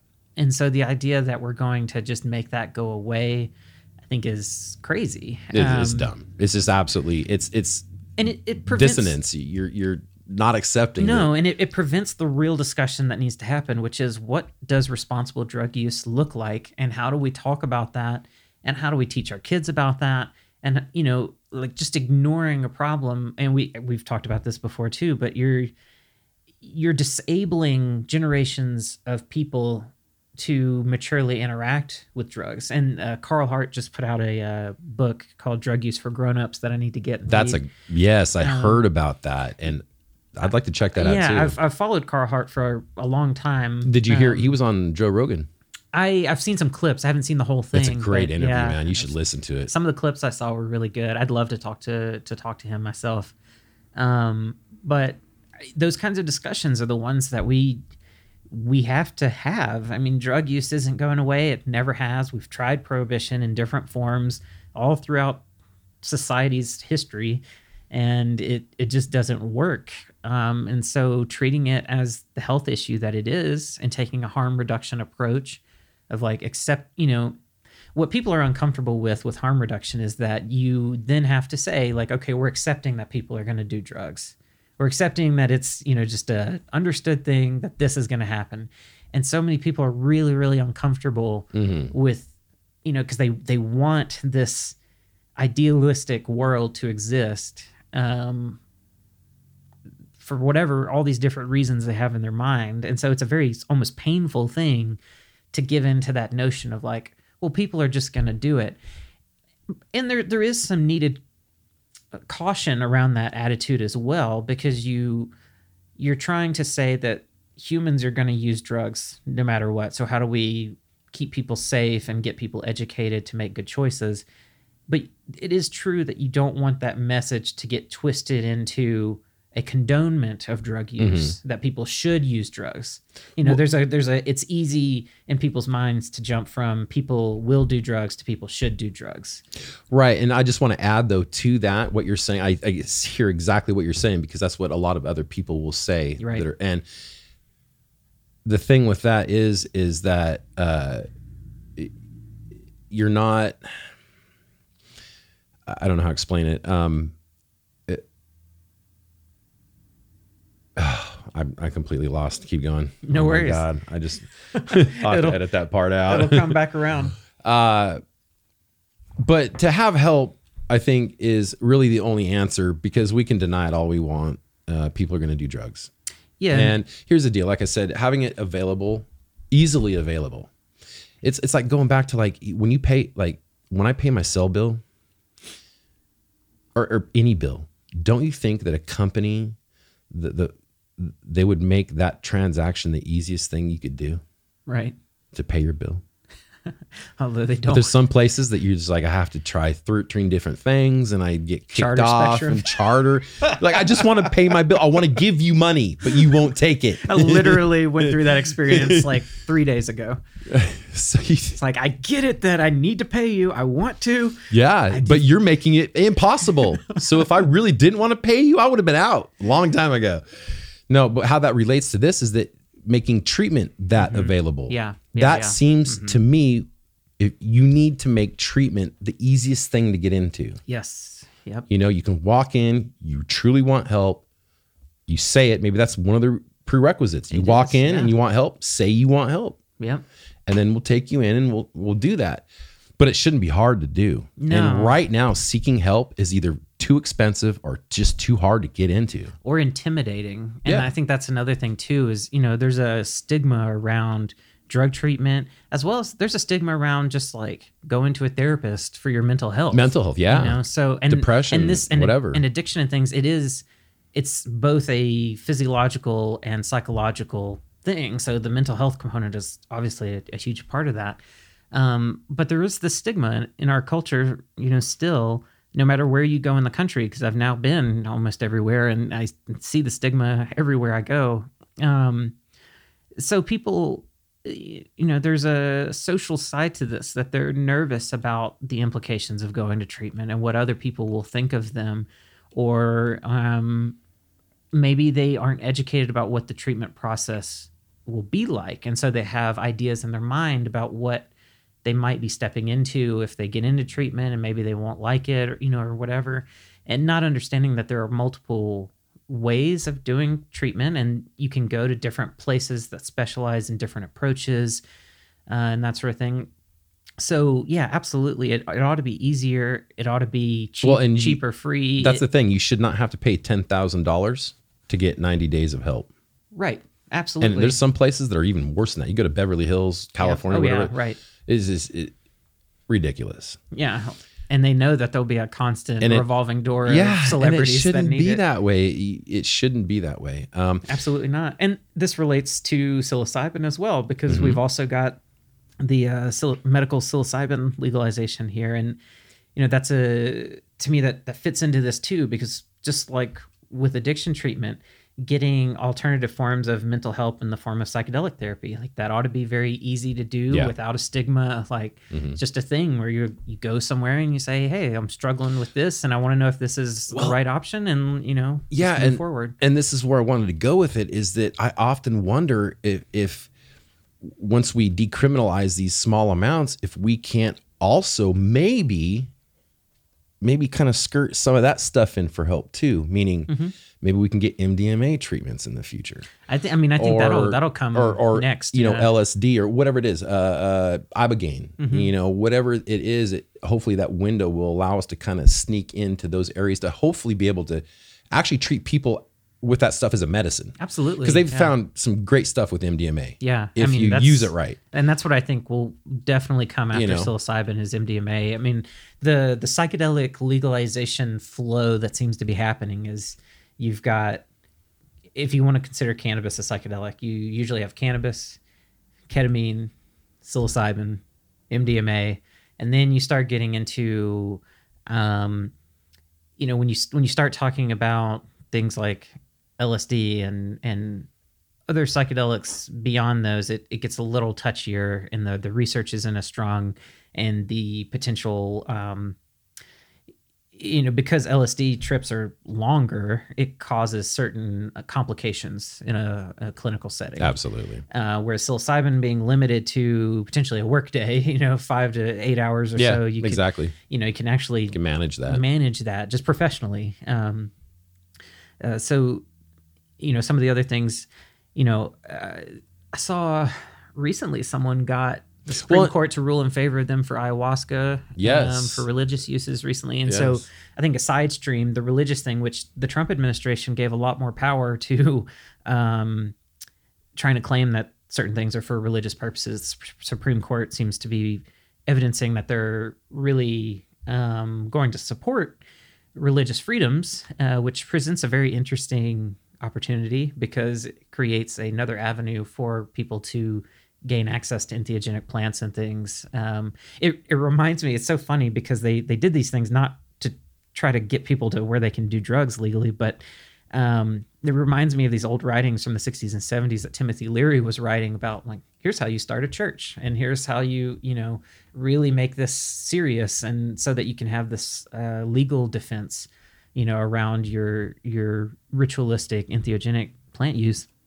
And now there's like a revival of that again, where people are now like, oh, the Supreme Court is, really seems to be strongly favoring religious freedoms. So how do we, use that to our advantage? And I think we'll see more and more cases pressing on that, which is then going to have implications in different states and stuff about things like ayahuasca and DMT primarily. So I've heard a lot of good stuff about ibogaine too. Yeah, ibogaine, because it's very, like, one thing I guess about ibogaine is it's very self-reflective. Mm-hmm. Like, you think mushrooms or LSD makes you self-reflect, you try ibogaine and it's like, ooh, it's used a lot for addiction treatment. Yeah, like, what am I doing? From what I understand, the toxicity profile of ibogaine is not as favorable as a lot of other psychedelics, which has been a holdup to getting it. But there are some modified forms of ibogaine that are being developed that might have better toxicity profiles. And then there's all sorts of there are a lot of companies now that are taking traditional psychedelics and using them as a skeleton to make novel psychedelics that are, in some ways, they're basically semi-synthetics, because they're just maybe stripping off a functional group here and there and replacing them with another one. They're not totally making just crazy new molecules, but they're just changing the ornamentations that's on LSD or something like that, and trying to find ways to get the therapeutic profile, the safety profile, all of these things within a certain range that it'd be as simple to get them through the FDA process as it was for MDMA, because MDMA has got this nice quality that, it can be psychedelic, but it usually doesn't isn't too strong in that sense, and it's more emotional and sort of energetic, and kind of that. Well, here's the deal. You were talking about that gentleman with the book that just came out. Carl Hart, yeah. Yeah, Carl Hart. Okay. Well, he had pointed out two things. One was that people don't realize that these drugs, like, this is how he explained it. So I'm just, correct me if I'm wrong. This is secondhand here. But he said that, MDMA is only like you take one little branch off and stick another little piece in or whatever, and it's meth. Yeah. So, these drugs can be very close, especially psychedelics. These psychedelics can be just very, very similar, but with just one little piece changed. Yep. And then it changes the whole. Well, and think about like the, DMT and psilocybin and serotonin are so similar in structure. And you see the vast differences that just those three compounds have. Right. Vast body. differences. And what he did bring up that was something that I think needs to happen in Oregon. Now, I think we need to now somehow provide affordable drug testing kits. Yes. Yeah. Not drug testing P kits. I mean, literally, you test your drugs and see how pure they are. Your 0.1 milligrams or, whatever, 10 milligrams of your, just whatever little bit you have and drop it in there and find out what the hell you got.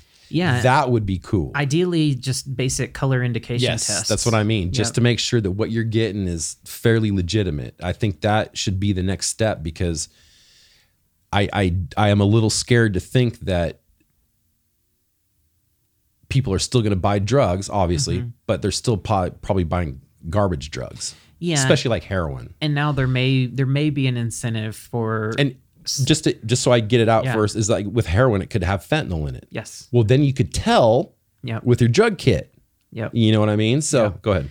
Yeah, absolutely. And one of the arguments that sort of goes in favor of the folks that weren't in favor of the decriminalization, but it does provide a mild incentive for some dealers to adulterate more product, knowing that users will feel more comfortable buying more and possessing more frequently, that sort of thing. It provides a slight incentive for nefarious dealers to take advantage of that. Now, how much that actually happens, there's so many politics even in like black market dealing that, people still have reputations to uphold and things. So I don't know how much of that's really going to happen, but there is, sort of room for that. I don't know if you saw, like in Germany, they're finding fentanyl and cannabis. Just ridiculous stuff. And going back to this, now I'm on just totally different tangents, but thinking about D8 THC, there are companies now spraying hemp flower with D8 THC so that people can try to like have legal bud again. I'm like, what? What are we doing, guys? What are we doing? I mean, I get it. There's a niche for it, and some people will if dig you can it, do but it, it's going to be done. yeah, exactly. But it's just, once again, coming from the lab and seeing the a lot of the contaminants and stuff in Delta 8 THC. I'm like, you're taking cannabis as it is, perfectly fine, and spraying it with something that has God knows what in it, and now you're getting people to, I don't know. It's just a funny thing. The products that you see that hit the market, if there's some legal wiggle room to do it. Well, and like I said, I think that, if we could purify, like in due time, I hate to see things regulated completely by, some form of government. But the good thing is that if we did it right, we could make it to where these drugs could be a lot purer. Yeah, absolutely. And You know what I mean? and thus safer. That's what I mean. Yep, absolutely. And Carl Hart, you said was his name.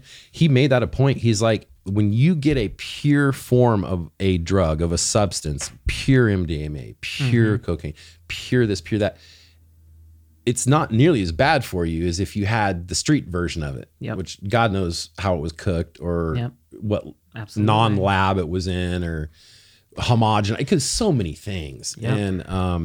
And he's like, but if we could regulate it to where we got it down to where they're actually pure drugs, that would solve some of the, bad problems. Whether that's fentanyl on weed or freaking crocodile shit that makes your skin peel or whatever, you wouldn't have to worry about that. But he was saying that, 99% of the time street drugs, I don't know about cannabis, but a lot of these powdered street drugs are just cut and filled with shit, and a lot of caffeine is added to a lot of stuff. MDMA is probably meth usually, and it's like, so it would seem that if we could focus more on making it a little bit cleaner for people too. Yeah, well, and that's now we're getting. That's kind of a hard thing to do, though. Now we're getting into the hard sell, because condoning, right? Well, not necessarily. I mean, because. So to give my personal opinion and perspective on it, I think that's where it needs to go. I think ultimately, to maximize public health and safety, personally, I think that legalizing all drugs is the way to go, and providing access for some of those reasons, because the purer the drug is, it tends to be safer. If people have a safe place to use certain drugs, they tend to be safer. If they have access to clean needles, for instance, all these different pieces. Right. It'd be like comparing, getting a morphine shot at a hospital or shooting up with some getting dirty, your buddy to come shoot you up with some random shit. In the hospital, you're getting a pure morphine. And if something goes wrong, you got help. They're monitoring. But yeah, you got pure morphine, you got a clean needle, you got a professional injecting it. And so, but then you get into this weird conversation where then you're like, well, so now you're talking about setting up drug use centers and, encouraging people to just go, use drugs when they want it. And I think there are ways to model it where it wouldn't be quite that extreme or crazy, but, it just be a sense of like, if this is a decision you've made, recognizing the risks involved and all of these different things, and you've made this decision, well, then the safest, best way to do that is in this model, and to have the easiest access to addiction treatment and the easiest access to basic healthcare in case just whatever goes wrong. I mean, even, just seeing in these vaccines, there are some people that that have allergic reactions to things that you wouldn't expect, whether it's the PEG and the vaccines that's causing these allergic reactions or whatever. But, weird stuff happens. And so knowing that you've got easy access to healthcare, that you're not going to go to prison or ruin your life or the lives of those that love you and that you love by admitting your drug use and seeking help. There's just so many things that really simplify the whole issue and just turn it into, education. Let's teach kids about the reality so that they make good decisions in the first place. And then if they make those decisions, they've got access to the resources to stay safe. And if things are getting out of hand, having the culture around the drug use being such that rather than people attacking that person for having a drug use problem, they're more supportive and trying to, help usher that person into a situation where they can get help. Because right now there's so much vilification of drug use that... Right. Well, and a lot of times those people get tossed away. Right. They're homeless, they're on the street, and they're just... and forgotten. Out of sight, out of mind, hopefully. Yeah. But there could be, stipulations to doing. And you know what? Honestly, I don't see someone, unless you're really a drug addict, maybe, I don't see someone going down to a facility to get high recreationally. Right. Like, hey, Jason, you want to go party at the facility? Right. No. You're obviously hooked on something and you want to get it safely. And like you said, then they can deal with those people that way. But for me, I'm not going to just go down to a facility so I can do a gram of Coke. Right. And there's other aspects to it too, like in places like Portugal and other places where they've experimented with different levels of drug legalization. You tend to see that just like even if someone is wanting to use recreationally and not be around areas that are safe or anything, I mean, just the levels of overdoses that like the frequency of overdoses drops so much just because people aren't afraid to call for an ambulance.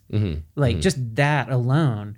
And that's why, one movement that's happening even... Or take your buddy. Like if your buddy's overdosing and they're like, I don't want to take him to the fucking hospital. Right. I'm not going to jail. Yeah. That dynamic alone. And there is a federal push to institute some law that would provide a legal shield around people in an overdose situation so that they don't hesitate to call. So there's a lot of people that die that don't have to, simply because either themselves or the people they're with are too afraid to get that help themselves. And in that situation, you shouldn't be thinking about whether you're going to go to jail or not because you were sitting at home and decided to use a drug and it went wrong. Like, that just shouldn't be a part of what's going through your head. It should just be like, oh my gosh, this person needs help. Let's get them to the hospital. Let's go. Just like it would be with any other medical emergency. So there's a lot of dynamics to it. And this is something I've thought a lot about. And I just always come back to, I just don't see a better way than, full legalization, getting rid of the stigma around drug use, treating it as a healthcare problem rather than a criminal problem, and increasing our awareness and education about drugs. And see, that's the key right there. I'm going to keep going back to this. I'm going to hammer it in until the day I die of this podcast. And that is education, man. Yeah. That is all we really have to fight those situations. Yeah. Because here's the deal. I thought it funny because this February 1st thing, I saw this. They interviewed, I think, the police chief of Medford. And he was saying, yeah, well, now that they're decriminalizing personal amounts of drugs, our concern is that these people will just end up paying the fine. And because they're not required to get help, they're just not going to get help. And it's like, okay, that's the problem, right? You're talking about the problem right there. Unless they want help, they are not going to get it. Even if you force them. Even if you force them. You want to put them on probation, you want to put them in jail, I guarantee when they get out, if they're real drug addicts, they're going to be right back at it. You can't tell me that you're going to force somebody to be clean for the rest of their life. It doesn't work that way. And if you believe that as a cop, then I'm starting to question your thought process, because that's not how it works. And that's exactly what he said. It's like, we're just afraid that people won't get help. Well, they're all not going to. They're not. I mean, that's just... Unless they choose to, you're right. And that's the way it should be, because you can't force someone to be... You can force someone to be clean for 90 days. Yeah. You can force somebody to be clean until they're out of prison. Or to pass a drug test or whatever. But once that's done, you haven't fixed anything. No, I mean, and, mental health therapy is like that in general. Like if you are suffering from any number of things, and I can speak to this because of my bipolar stuff, but like until you're ready to like sit down and be honest with a therapist and like really give into the process, like it doesn't matter how many therapists you go see because someone has hassled you to go see one. that Or progress. they'll force you. You go to jail. Right, You like got to get that- help, or you're going to go to jail. Right, Oh, if- great. That'll get me clean. Right. Like at that point, you're just playing a game, and You're working the system. I've seen a lot of people do this that get forced into different sorts of treatment or whatever for different reasons, and it's just a game mentality. It's like, okay, well, what hoops do I need to jump through to get through this to then get on the other side and then do whatever I want to do? So it's not even just an addiction thing. Like this is just. You Well, can't force people to do what you want them to do. They're an I mean, adult. they're autonomous. And, Yeah. And the thing is too, is if you look at the help that is required or was required currently with like this area and stuff, is the places they offer to go to are archaic especially around here, and yeah. lost, and they're not teaching you nothing. Those counselors don't care. Trust me, I've been there. They could give a shit less about you. All they want you to do is to check in so they don't have to fucking get in trouble and get you in trouble, all that. They don't care. Yeah. There's no real incentive for them except to show up to work and deal with a bunch of drug addicts is how it feels. Yeah. I mean, that's, But the help is crap when it comes to if you don't get help, you're going to jail. yeah. I mean, Southern Oregon is very behind in many different ways. And a lot of the therapy groups and stuff are very prohibitionist based, or abstinence based, I should say. It's been something my wife and I talk a lot about because she's in it. She's, working in that system and, gets frustrated a lot of some of the attitudes that she encounters, and especially about cannabis, because she listens to me talk all the time. And so when she hears people say something ignorant about cannabis, she's just like, oh God, this is somebody who's actually like responsible for helping people. And they have this, idea that is totally divorced from reality. But then that also highlights another issue of our human condition, in that we all live in our own realities. And that can be Yes. scary sometimes. And unfortunately, just to add to that, is that we can be influenced by other people's ideas too. Yes. And and I've seen this firsthand personally with my listeners. I've seen them I've had contact with listeners that have literally been, I don't know what the word is, tricked or seduced into a certain idea. Mm-hmm. Like when it comes to like conspiracy theorists. Oh yeah. Yeah, sure. One problem with those really bad conspiracies that are really on baseless facts, they affect other people because other people who are mentally not thinking, Yeah. critically, could fall into your trap. Yeah. And then all of a sudden you got a bunch of just people that have fallen in your trap. It's terrible. It's Yeah. terrible Yeah. because those people don't realize that they're literally affecting the lives of other people with their rants of weirdness. Well, and that leads into where we're at now. I saw I got some pushback on Facebook about this. I made a comment about how I saw some folks talking on CNN about the need to censor podcasts and YouTube channels and stuff. And I was like, so first off, I get it that these media platforms are private companies. Totally get it. And in fact, I support their autonomy as private companies. What I have a problem with is the mentality and the strategy, this idea that if someone is spewing a bunch of crap, that we've got to turn that faucet off before it poisons the well. I'm like, that sounds really good at first, but it causes this weird narrowing effect where the things that you consider poison are sort of like less and less significant things. You start paying attention to more and more. You get on the hunt to police. Well, that's the thing, is once it starts, it's going to continue. Yeah. And it's going to fold over itself until it's happening. I mean, it's everything. the dominoes are falling now at this point. What's going to happen is kind of like what you said, man, is I think people are going to have to start getting used to running their own servers and, whatever. Look up Tor browsers and because, deep web. like for instance, like I could be censored by Blueberry because they're a private company. Sure, they could turn you off Right. tomorrow. And that's my limitation there, is unless I'm hosting my own stuff, they can do that. Even then, that's hard. Like, what about domain registrars? I mean, this trickles out into other like private companies. People think, the person that commented on my Facebook, they were like, well, if someone has a message, they can just start a website. I'm like, well, actually, that's not that simple. If you can find a domain registrar that will host you, will do it, and yeah. you know, all these different things, it's a far more complex problem. And just the idea of like, is this how we want to handle bad ideas? Like, okay, we know that there are bad ideas out there. There are conspiracies, there's incitement of violence, all these terrible things. But does the strategy work? The prohibitionist strategy, the like keep people hidden from the bad things, like that strategy just doesn't have a good track record, no matter where it's applied.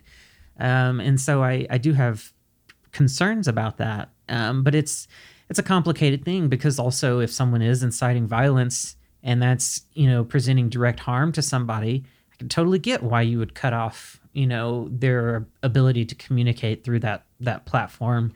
So it's not an easy problem to deal with, but it is something that like I'm certainly nervous, because coming from the cannabis world, and I think maybe we have a unique perspective because we do come from cannabis, because we already are censored. Already. My YouTube channel, this is something I've clued in on over the past several months, and I didn't realize it, and I should have realized it, but there is some weird censoring suppression thing happening with the Curious About Cannabis YouTube that I do not understand. But I have tried, like, one little example. So you know how when you search on YouTube for the same thing over and over again, if you start typing it in, it'll predict it for you, and it'll show that you've searched for it before. When I've tried to do that with my own channel, I can never get it to remember it. It will never predict it. You've been shadow banned. It will never say Curious About Cannabis. Yeah. Type Curious About C. It will never. No, you have never to predict type it. out the whole word, huh? And it never remembers it in my history.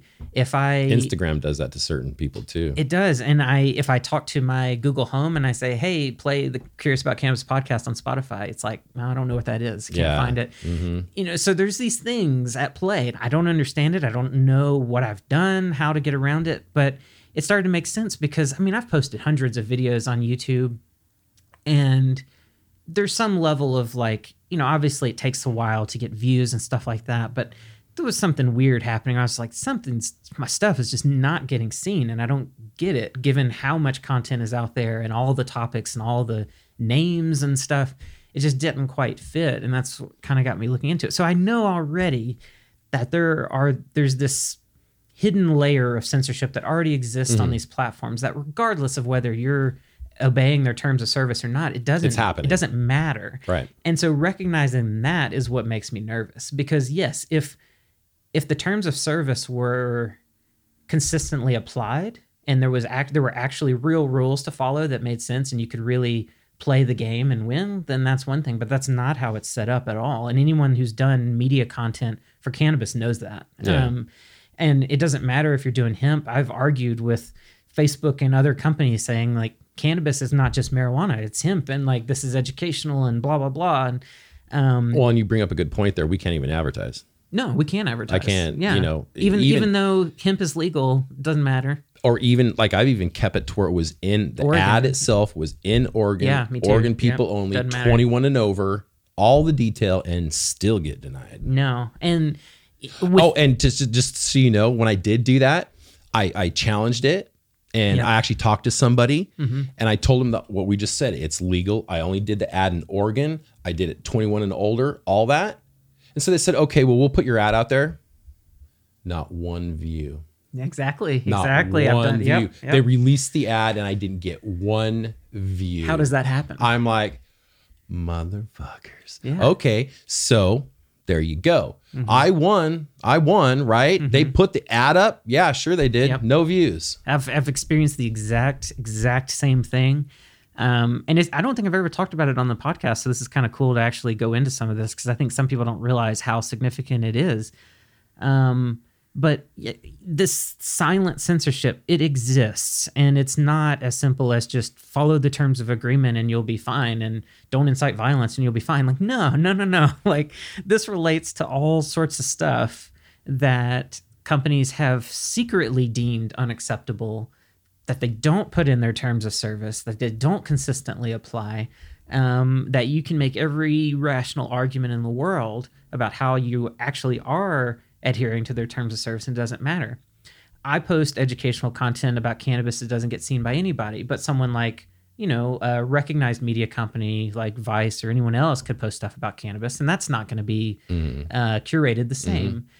So there's a certain level of like, once you're bringing them money in the form of like advertisers and stuff, and you're like a big deal, well, then you get around all of that sort of stuff. But if you're a small fish, like, it is hard. It is hard to navigate those waters, and the waters don't make sense. The rules constantly change, and so and you might not even be aware of the censorship. Right, exactly. Like myself, I didn't know that Yeah. this was happening, and I'm already right now. I'm like, how can I get around this? Because there are channels on YouTube that have cannabis in the name that don't have that problem. So it's like, why me? Why did this happen to me? Well, What did I think, I do? Yeah, and I think recently it's just getting worse Well, I think with all the that's situations. Because like IG, I've been getting stuff pulled, Yeah. like stuff that's 3 years old. Well, Like that's I'll have a 3-year-old yeah. post, and they're like, "Oh, this didn't meet community guidelines. We took it off." And I'm like, 3 fucking years ago? shouldn't there be some time limit to like? Are you? if Did anybody go 3 years back on my timeline? Really? You did? Damn. Yeah, no, well, when Facebook got in hot water about not policing some of the disinformation around, the campaigns back in 2016 and in 2020, they overcorrected and instituted some new algorithms and stuff that I know a lot of cannabis people got really affected and still are being affected. Starting about 4 months ago or so, 4 or 5 months ago, like really intense posts from the past being pulled down, people getting automatically suspended on Facebook and Instagram and stuff. And so, I mean, and my point is just having that experience in cannabis, that can happen with any topic, anything. Anything can be made controversial and taboo and off limits depending on the culture and the company, and all these different things. And so starting this domino chain of deplatforming people based on ideas they're expressing or everything, it will never be just limited to extreme cases. Right. And so that's why I get so nervous about it. But it was funny, the guy that responded to my post about that, he's like, I don't understand how no one in the United States understands that the government's not censoring you, it's private companies. And I'm like, just because it's a private company doesn't mean it's not censorship. I mean, Right. it maybe isn't a violation of freedom of speech, Right. which I get. I'm not saying it's a constitutional violation. Yeah. I'm just saying, like, that's probably not a really great idea for our society to do as a cultural norm. Yeah. That's not a great way to react to things we don't like, and even things that are dangerous, because now you see all of these platforms being pushed underground, and it's like the same conversations, same communications are going to happen, but now they're going to be happening in the dark. And Well, also I think is going to make for more extreme things to happen. yes, the response, it furthers the extremity. Yeah. So now you got places that are opening up that are bringing Parler in and stuff, and they're going to be this gigantic entity of shit. Yeah, it's like all of the crap that was sort of contaminating the other platforms is now precipitated Getting out focused, and coagulated yeah. into this nasty